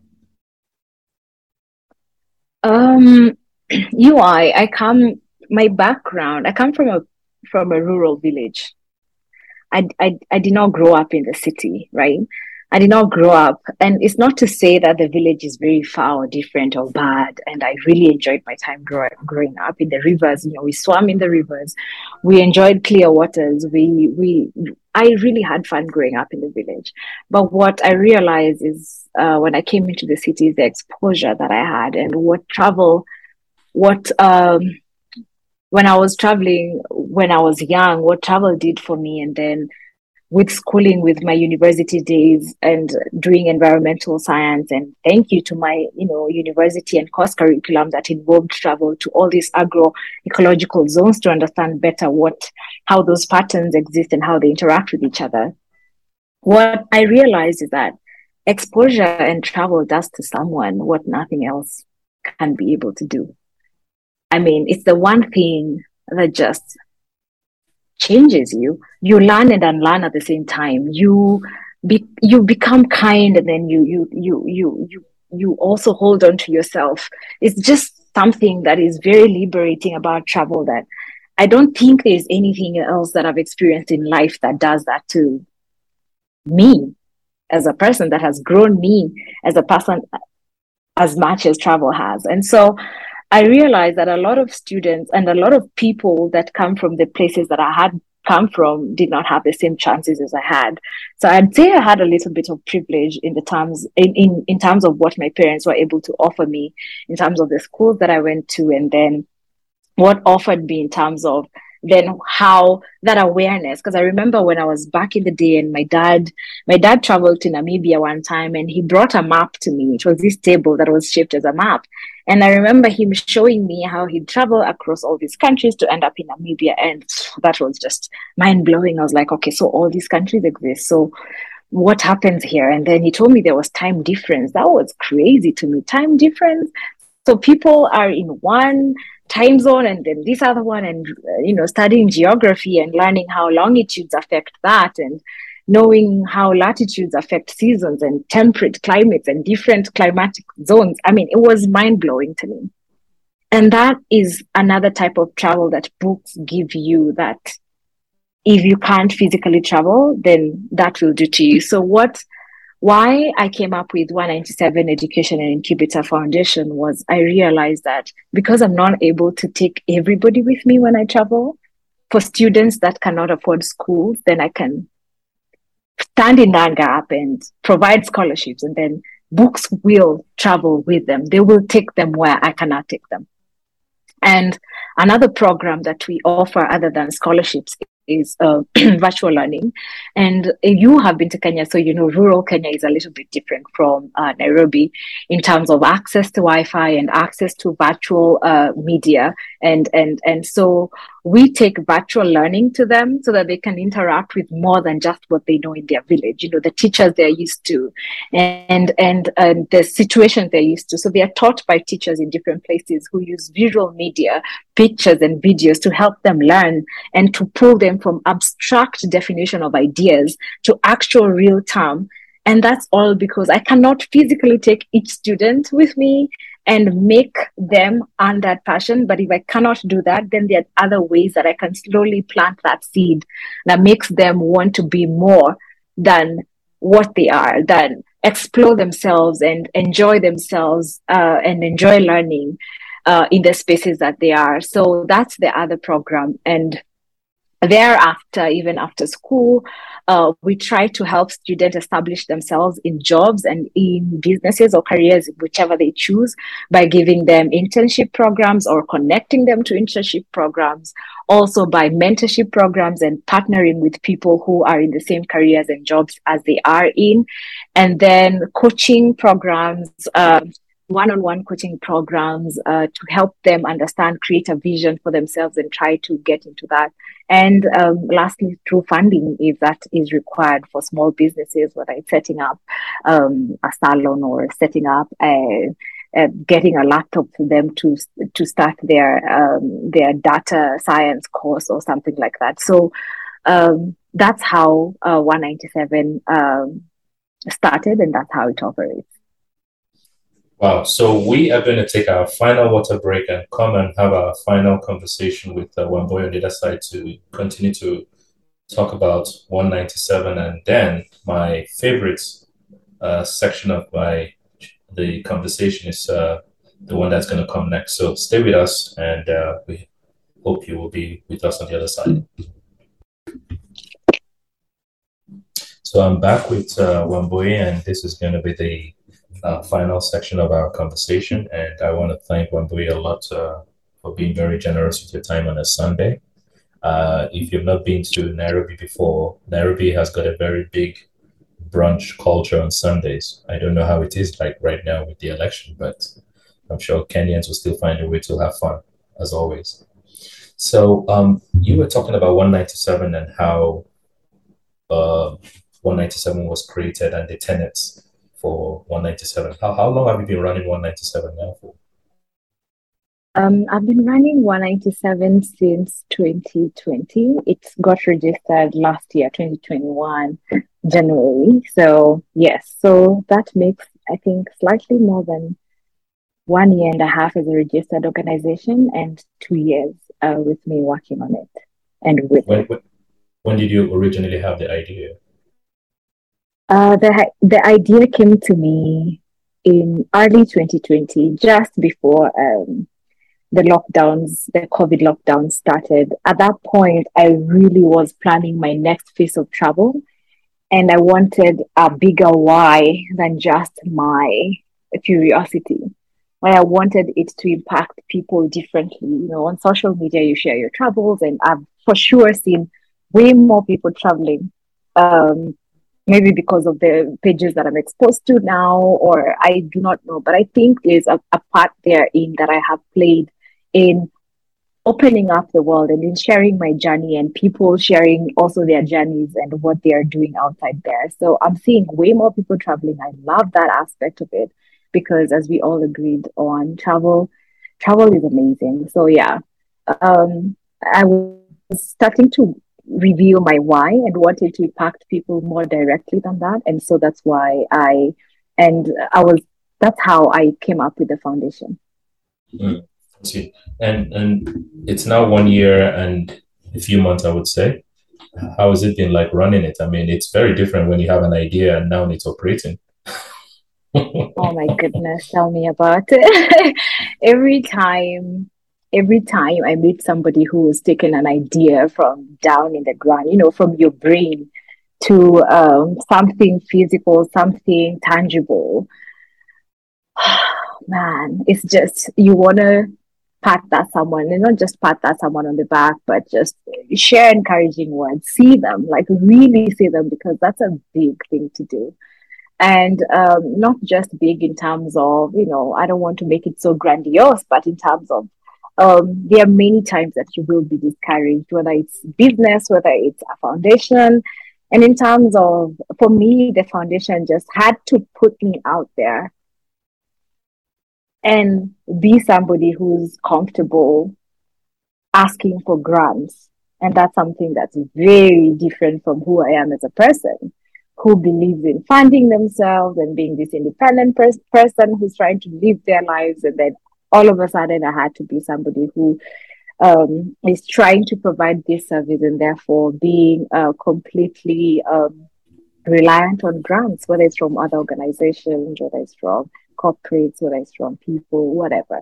So that was a major shift for me, and it was a learning point for me. And I had to again unlearn some of these money habits and money ideas that I had learned from my past.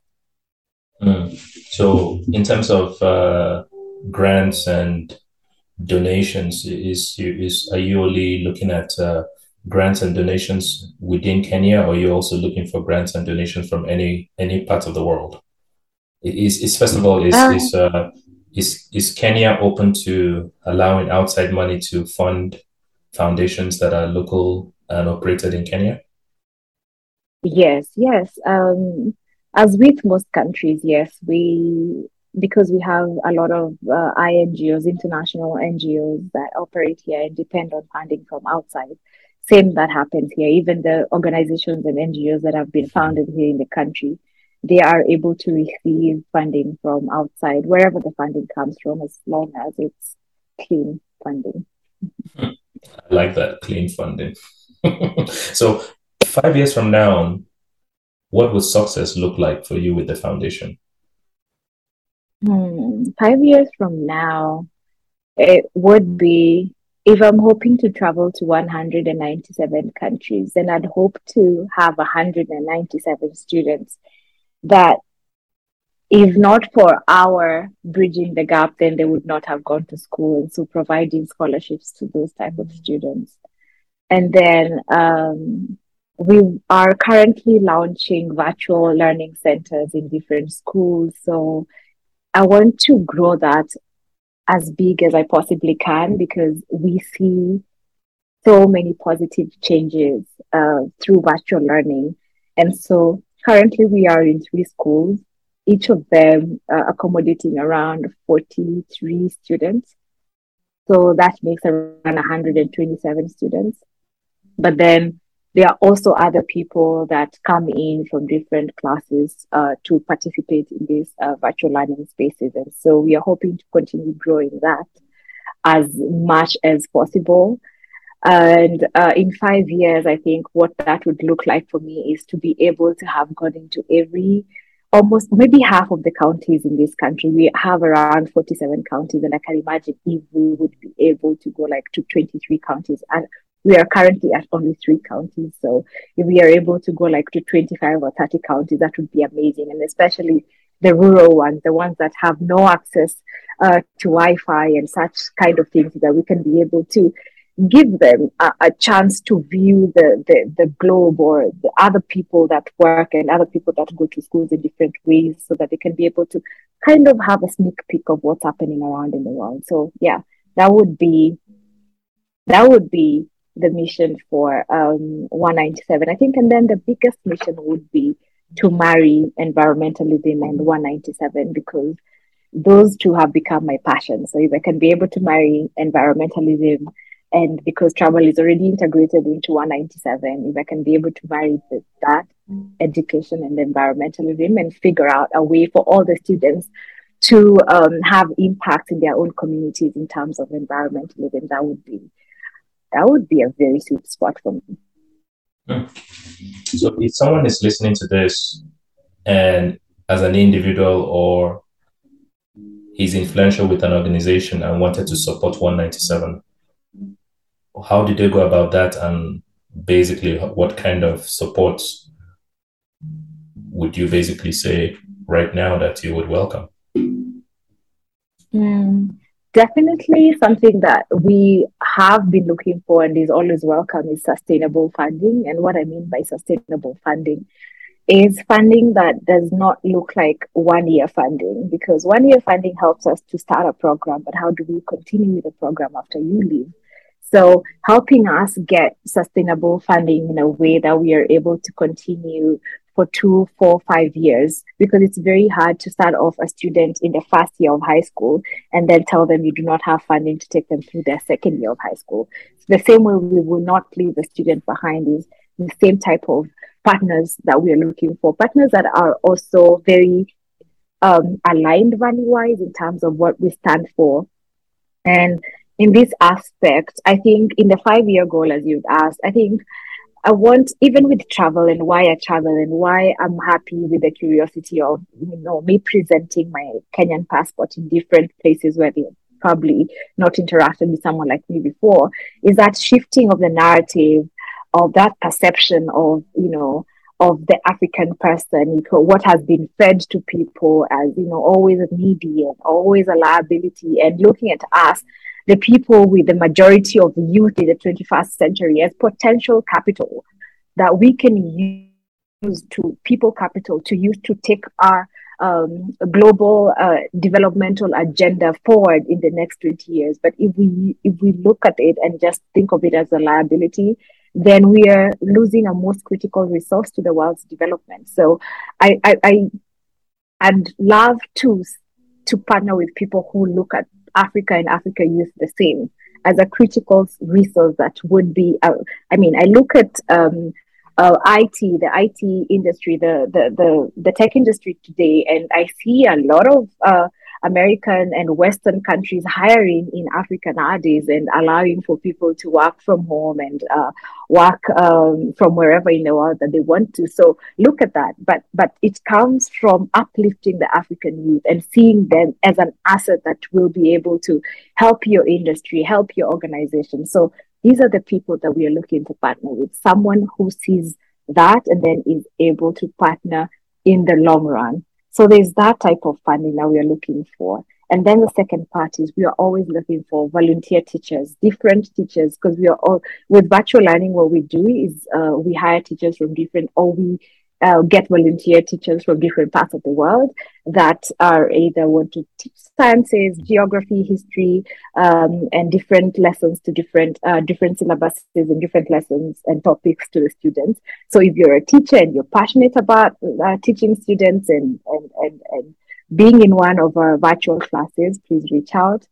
I don't know how. Our website is 197fund.org, and you can also reach me at Wambui. That's Wambui at 197fund.org. So that's how you can reach us. Also on social media, Wambui Gichobi everywhere. So just reach out to me, and I'll be happy to connect with you and have another volunteer teacher. I'm very excited meeting different teachers from all over the world, because students, if you're used to hearing math from the same teacher on and on and on again, and then this other person comes with a different way of teaching and helps you understand that concept either faster or maybe harder, depending on how they introduce the topic. It's just very different for learning. Same as chemistry, same as biology, same as history. And especially if you're keen on using visual media, that is videos and photos and different ways to help them learn. So those are ways in which you can get in touch and support us. I was about to ask the question, which I was about to segue to my final section, but typical me, inquisitive UI, that volunteer teacher sitting down in Sweden wants to support 197 Foundation with visual media. Is it going to be like a Khan Academy where they can record something and then you can scale it out into the different schools that 197 is already partnering with? Or how do you envision that? Usually it can either be that system where someone pre-records themselves, but usually we do live conversations with students where the teachers are able to interact live with the students themselves. And what that how that impacts people is that there's that live interaction. I'm speaking with you, I'm in Nairobi and you're in Canada. Beforehand, we are able to speak about the weather out there. If you want me to go outside and take you with my laptop so that you're able to see what the weather looks like out here, it's very possible for me to do that, and it's very possible for you too. So what happens is during those type of interactions, they are also able to meet that person and feel the essence of that person, and meet that kind of like a type of e-traveling by someone who's probably never been able to speak to a Swedish before. They don't know what the Swedish language looks like. They do not know what currency they use in Sweden. They can interact in a way with the teacher. So what we try to do is most of the time encourage the live lessons with the students, and this is where we see the most benefit, because it also rouses some curiosity. They also understand that it does not start and end at their village. They are curious now about what Sweden looks like, what Sweden feels like. They want to travel to these places. Sometimes you get teachers who also know about scholarship opportunities that lie for different students. So yeah, so that's what we encourage, and that's the basic method that we use. It's as simple as a Zoom conversation, to be honest. I'm listening to you, and things are popping in my head in terms of, how kids are very curious, and let's say that teacher is sitting down in Sweden and having a conversation with the classroom, and it's not a structured conversation. It's almost like, hey, Wambui, I'm going to give 2 hours of my time. And kids are just so curious to ask questions, say, what is the currency of Sweden? And then the teacher can put her hand or his hand in his pocket and bring out the currency and hold it to the camera and show it to them. And then another person could say, oh, I read somewhere that Sweden has snow. Can I see how a snow looks like? And he can take his computer, open the door, and if it's winter in Sweden, he can actually show the snow.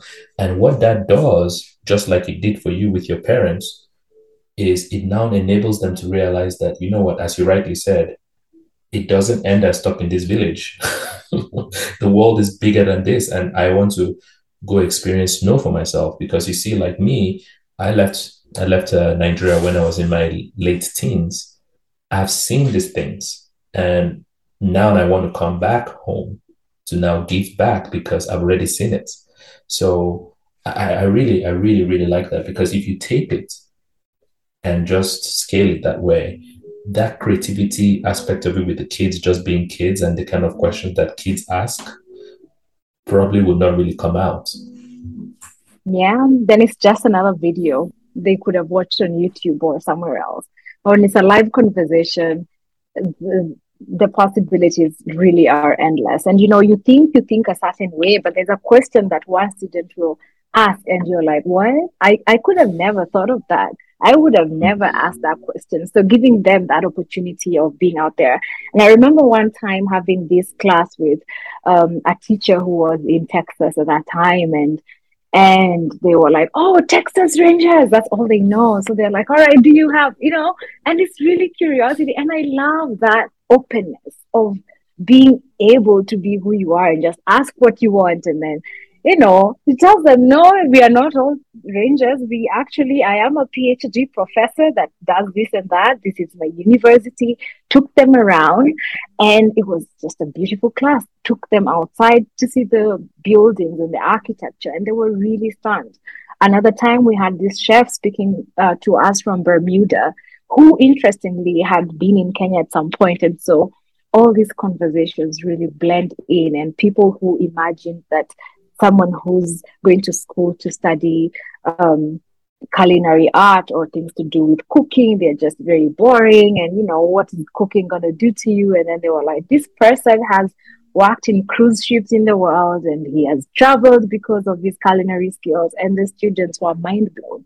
So to be honest, it is something that I feel like has the biggest impact, one of the programs with the biggest impact in our foundation. So if someone feels that they would want to give us an hour, that would mean the most to us. And the way I look at it is like the private schools in Kenya, or most of the private schools in in Africa that parents can afford to pay the kind of fees they afford. These kids take it for granted that summertime they have exchange programs and go to different parts of the world. Whereby with 197, I look at this like an exchange program. I mean, Virtually, and it's right there. it's right there. It's right Good. there. Mm-hmm. Wow. So let's transition to one of my favorite sections of the show, which is failures. And you have done so many things with your life. You have traveled to 49 countries. You have been at the genesis of Survival Media Agency. You have also created and operate in 197 now. What is one failure that almost destabilized you, and how did you rebound from it? One. Oh my God, I'm sorry. I'm not. Again, I'm give not. me I'm a not. range. I'm not going to say three. Come on. If we say three, we are going to talk here for hours. So I know, I know. you choose the But best one. yeah, I know. But yeah, as much, I think one of the things that I have learned and I have had to unlearn was that, being open to sharing out my failures, and not just sharing, I think just accepting failure as it is, because accepting makes it easier to share them out, right? So, one of the things that I feel, one of the times that I think really destabilized me was, I got a scholarship for my master's when I was 21, 22 years old. I think I got it when I was 21. And I moved to France to study my master's in environment, territories, spaces, and societies when I was 22 years old. And basically, me being passionate about travel, I was very excited to be moving to a new country. First of all, I was going to be living in Paris. Come on. I've watched movies. I know it's the city of love. It's beautiful. I was going to have a blast. That's where I was going to be living. I was not prepared for winter. I was not prepared. Mentally, I thought I was. I was not prepared for different cultural differences. I was not prepared for language barrier. I was not prepared for a lot of the things. And I had gotten this scholarship because I was one of the brightest students in my class. And I ended up not finishing that master's. So I never finished my master's. And that was one of the things that I thought at that time was one of the biggest failures for myself. In retrospect, it was one of the biggest decision I've ever made just for myself. But if I was to go back, I'd still not finish that course because it would have been of no use to me and my career in communications in environmental work. And because I had learned all I had to learn, and I was at the last stage, literally the last stage of my master's, meaning I was supposed to take I had done my project and it was the project phase. So I was only supposed to submit my project to my supervisor and then that was it. But at that place, being in France and having been one of the most conversational social people that I knew, I know a lot of people um, think that I'm a very social person, and being by myself all of a sudden for very many months, and then being that cold for the first time, that I really think I was fighting for survival. Every day I left to go to class, I really think I was fighting for survival. I've never been so cold in my life. I don't know how you guys do it in Canada. I could never. And I think this is one of the things that I want to tell every embassy when I go to I'm like, I am coming back. Like I need sun in my life. I'm not stop thinking that I could ever move to your country to live there. I can visit. I just don't have the mind strength that can cope with winters like that. So that was one of the biggest challenges for me. But then, secondly, not being able to communicate, even the simple nuances that are very important to communicate with people. When you're happy, when you have joy, it's something that in my country here in Kenya, it's sunny 24/7. I'm saying it's cold right now, but it's 16 degrees, and that's cold for us. But that's and I'm talking in centigrade. I don't know what that is in Fahrenheit, but that's maybe probably around 60 something. So I don't know how people live at 30 or 20 Fahrenheit. I cannot do that. So the small nuances that I did not know about, just everybody being in dark clothes and not seeing that much sunshine and just not, it was very dull and depressing for me. And at that time, then I was not able to go to class as I had planned to. And so I think 3 months in, I just stopped going to class and I was depressed. I was for sure, okay, I'm not going to say I was depressed, but I was feeling depressed and I was feeling homesick and I just wanted to be in a different environment than I was in. I did not have that many friends. So it was just very different for me. And by the time it was time to come back home, I knew I did not want to finish that master's course. And my professors called me. He offered me a PhD. He wanted me to continue and finish, and I could not finish it. And I remember for the first time in my life, education had been such um, a defining thing in my life that not being able to finish masters really took a toll on me, on my mental health. And to me, that was failure. And so it took all the effort of unlearning what failure was because I was still doing well with a survival media agency. We were still trying to craft out a vision for ourselves and we were still trying to work with organization and that was going well. But then I could not go past the fact that I was not finishing my master's. I thought I had failed. I had failed my professor. I had failed myself. I had failed my parents. I had failed everybody that, during my graduation party was very happy to talk about how I was going to graduate because I had already started. When I was finishing my undergraduate degree, I had already started my master's. That's how focused I was. I was like, I'm going to finish this, get into my master's. I was 21. And then by 23, I'll have finished with my master's. And they had already offered me a PhD by the time I was refusing to take this. I was seeing this journey. It was very clear to my mind that I was going to be a doctor, a PhD graduate by the time I was 26 or 27. And when I could not master the mental strength to carry me through that, it really took a toll on me.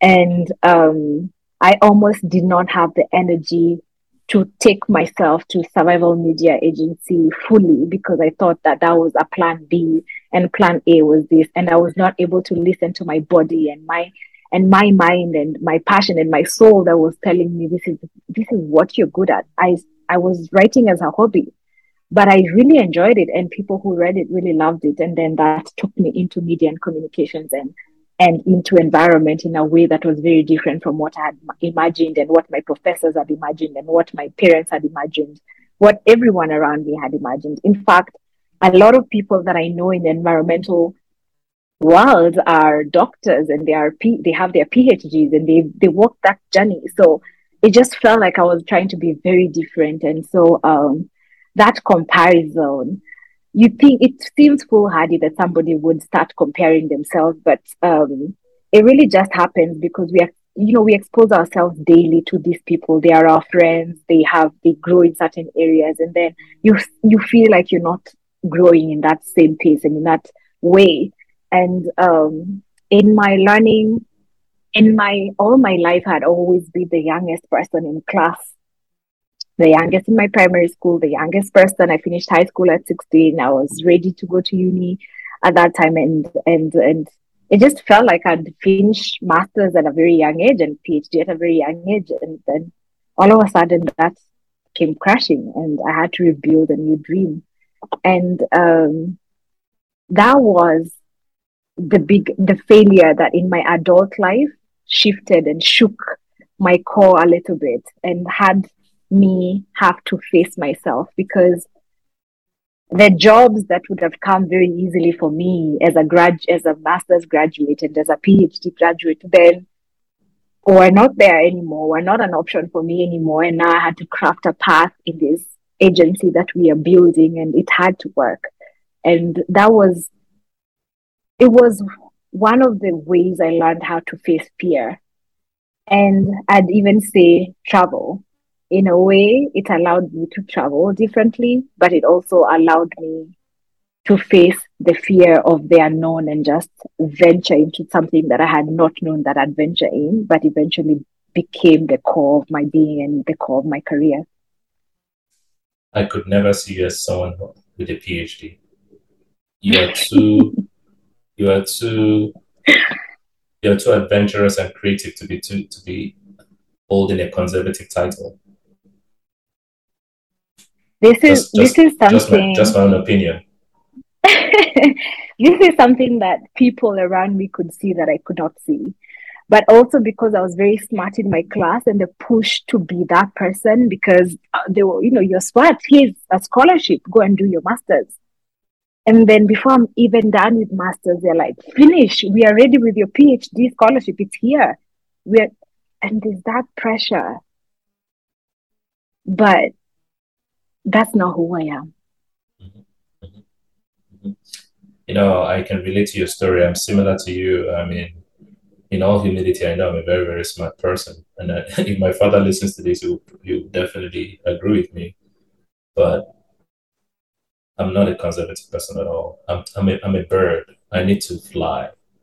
And in my flying, you see, I always reference the bird because the bird wakes up in the morning, doesn't know where its food is coming from. And the lions and the hyenas make a kill and they leave, and the birds come and just have their meal. Humans here in Canada put bird food on their tree. You literally went to the grocery store with your hard-earned money in an inflation and still bought a bag of bird food. This bird doesn't know you, doesn't is not loyal to you. It doesn't go on walks with you. And then you took your own money and bought bird food and put a bird feeder on your tree and always refill it every morning. Come on. So if you really look at life that same way, you'll be on your dying bed and realize, I really lived life on my own terms and I created the kind of life that I wanted. So I totally can relate with you. So thanks for sharing. Um, there's a question it's something I always do with guests. I started doing it with the previous guest, and which is I say, which question would you want me to ask the next guest? So I'm going to ask the last guest. Her name was Julie, and she said, "Why? This is my question for the next guest." So this is the question, and this is my final question before we wrap up here. Um, Her question from Julie is, if you know you were not going to die, what would you do? What risk would you take? Hmm. So if I was not going to die taking that risk, or if I was not going to die, like I was going to live forever. No, What do you if mean? if if you knew you were not going to die, what risk would you take? So let me give an example for me. No, no, that's me basically putting my answer in your head. No. Or do you want me to? Yes, so that's Do the you want no, me to tell no, you? I'm asking for context. I'm asking for context for that question in terms of, is it like, are you asking if I was never gonna die, like if I was gonna live forever, or while taking the risk, say for example, if I say I'm gonna jump out of a plane, I'm not gonna die. Is that what you mean? Is it the second option or the first option? Let me not be Julie here, Or but any? I would Mm. say any. Let's just say any because I'm not. Julie is the one that asked the question for the next guest. So let me just say any. Hmm. Basically, knowing that we have a lifespan of 80 between 80 to 100 years. Okay, so it's not the first one. It's not the forever. Yeah, So if it's it's not not a the forever. forever Yeah, one, if it's yeah. not the forever one, and I still have 80 years to live, and but in that aspect, we are asking if what risk I would take if I knew I wasn't going to die. I would even extend it to not die and harm me physically. You Okay. know, harm me physically. I would really take more risks in terms of travel. Like I would go out in the night. I would take cabs to places I would never take them if that was not an option. Say, for example, there are places that I've gone to, and by 7 p.m., I wanted to be back at the hotel because I did not know what that was going to look like. I would take so many more risks in terms of travel. I would, I would, I would do everything. I mean, I would do everything within reasonable. I mean, I'm pretty adventurous. You are. I have jumped out of planes. I've done a couple of things. So And when they give me that indemnity thing to sign, I sign it with my eyes closed. I'm like, I am doing it whether I come out alive or not. The point is, I want to feel the feeling. So the thing is, the only risks, I'm very afraid of physical harm in terms of I don't want to be, of course, rape comes to my mind a lot in terms of me traveling and what would happen in that sense. Being beaten, I don't want to be in a situation where people harm me physically or I'm shot or anything. So if no physical harm would come to me and my body, then I would put myself out there when I travel way more than I do right now because I know I give it maybe 50% or 60%. And what question would you want me to ask the next guest?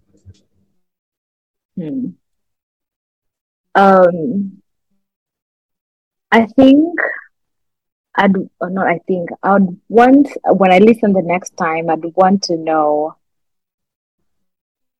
when is, or when and what the context around that time did the next speaker feel the most, they lost all hope, or something happened that they lost all hope and they felt the most miserable in their lives. And how were they able to come out of that? The next guest is Alan, so I will ask that question to Alan on Tuesday. So in wrapping up here, what's your final thoughts to the audience, and how would the audience be able to find you and continue to try to see what interesting things you're doing with your life? I know you talked about the website. You talked about the website for 197. So what other ways can they basically follow you or even communicate with you? Yeah. So you can reach me on social media sites, and I think that means Instagram mostly, and Facebook and Twitter at Wambui Gichobi, which is at WAMBUIGICHOBI.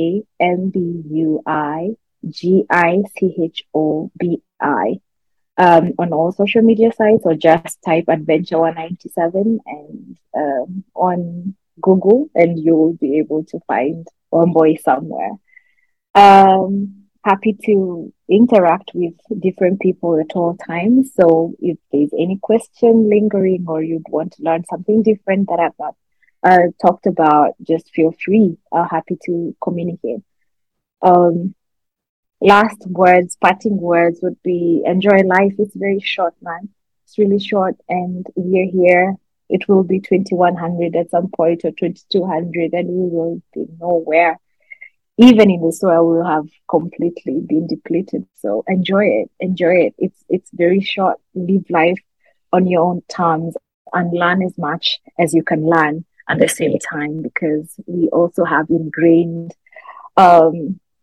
thoughts of how we are supposed to exist, or show up, or appropriate in appropriate ways in which we are supposed to show up. Don't hold yourself too much to that.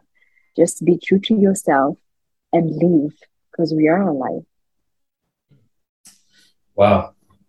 Wambui, thank you so much for coming on the show. I think you're one of the most interesting people that I got to meet in Kenya, and when you accepted to come on the show, I was very excited, because for me, I'm all about someone listening to this conversation and saying, if she can do it, I can. And you have really traveled on a passport that is not as open as many other countries, but you have not allowed that to stop you. And again, just with your story about being in France and not finishing your master's, coming from Africa, we know how that is. We know how people are all about education. But look at you, you're still doing your thing, and you're still an inspiration to people. So I'm so glad you came on the show, and I hope someone reaches out to you and say that, just coming on the show and listening to your story, he or she was able to break through and just know that, it's not the end. So thank you very much. Thank you, UI. All right. You have a great day, and I'm keeping my eyes on Kenya elections, and I'm hoping that everything comes out peacefully, and Kenya continues to be a beacon of peace in the region and in the continent. So have a good Thank one. you. We are hoping the same too. Have a great evening. Is it evening for you? Have a great evening too. It's actually almost 5 o'clock in the morning. Oh, oh my goodness. I would not be as resourceful that late in the night, but yeah. All Knowing right now. you, I think that's very usual. Thank you so much, Eli. I'm a true night owl. All right now. Wambo, you take care of yourself, okay? You too. Bye bye. Bye bye.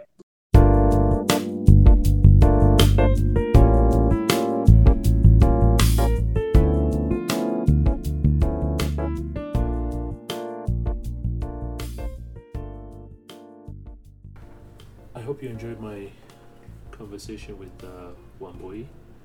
I did. I learned lots. She's full of knowledge, and she's now made me intrigued to go to Mexico and experience the underground caves. I'll be including my findings of these underground caves in the show notes, as well as most of the things that she shared in the show notes as well, so that you can also experience it for yourself and learn something.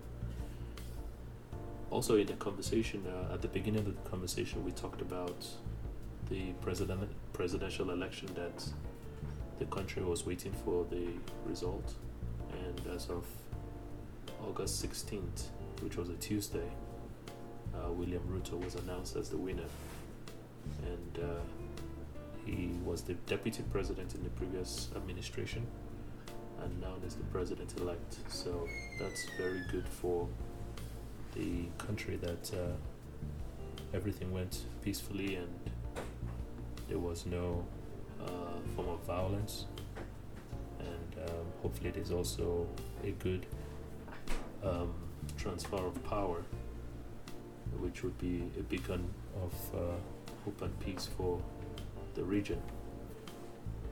Well, with that being said, I will talk to you next Monday. As I always end every show, do something crazy this week, take some risk, and hopefully the outcome is to your advantage. Enjoy your week. Take care. Bye bye.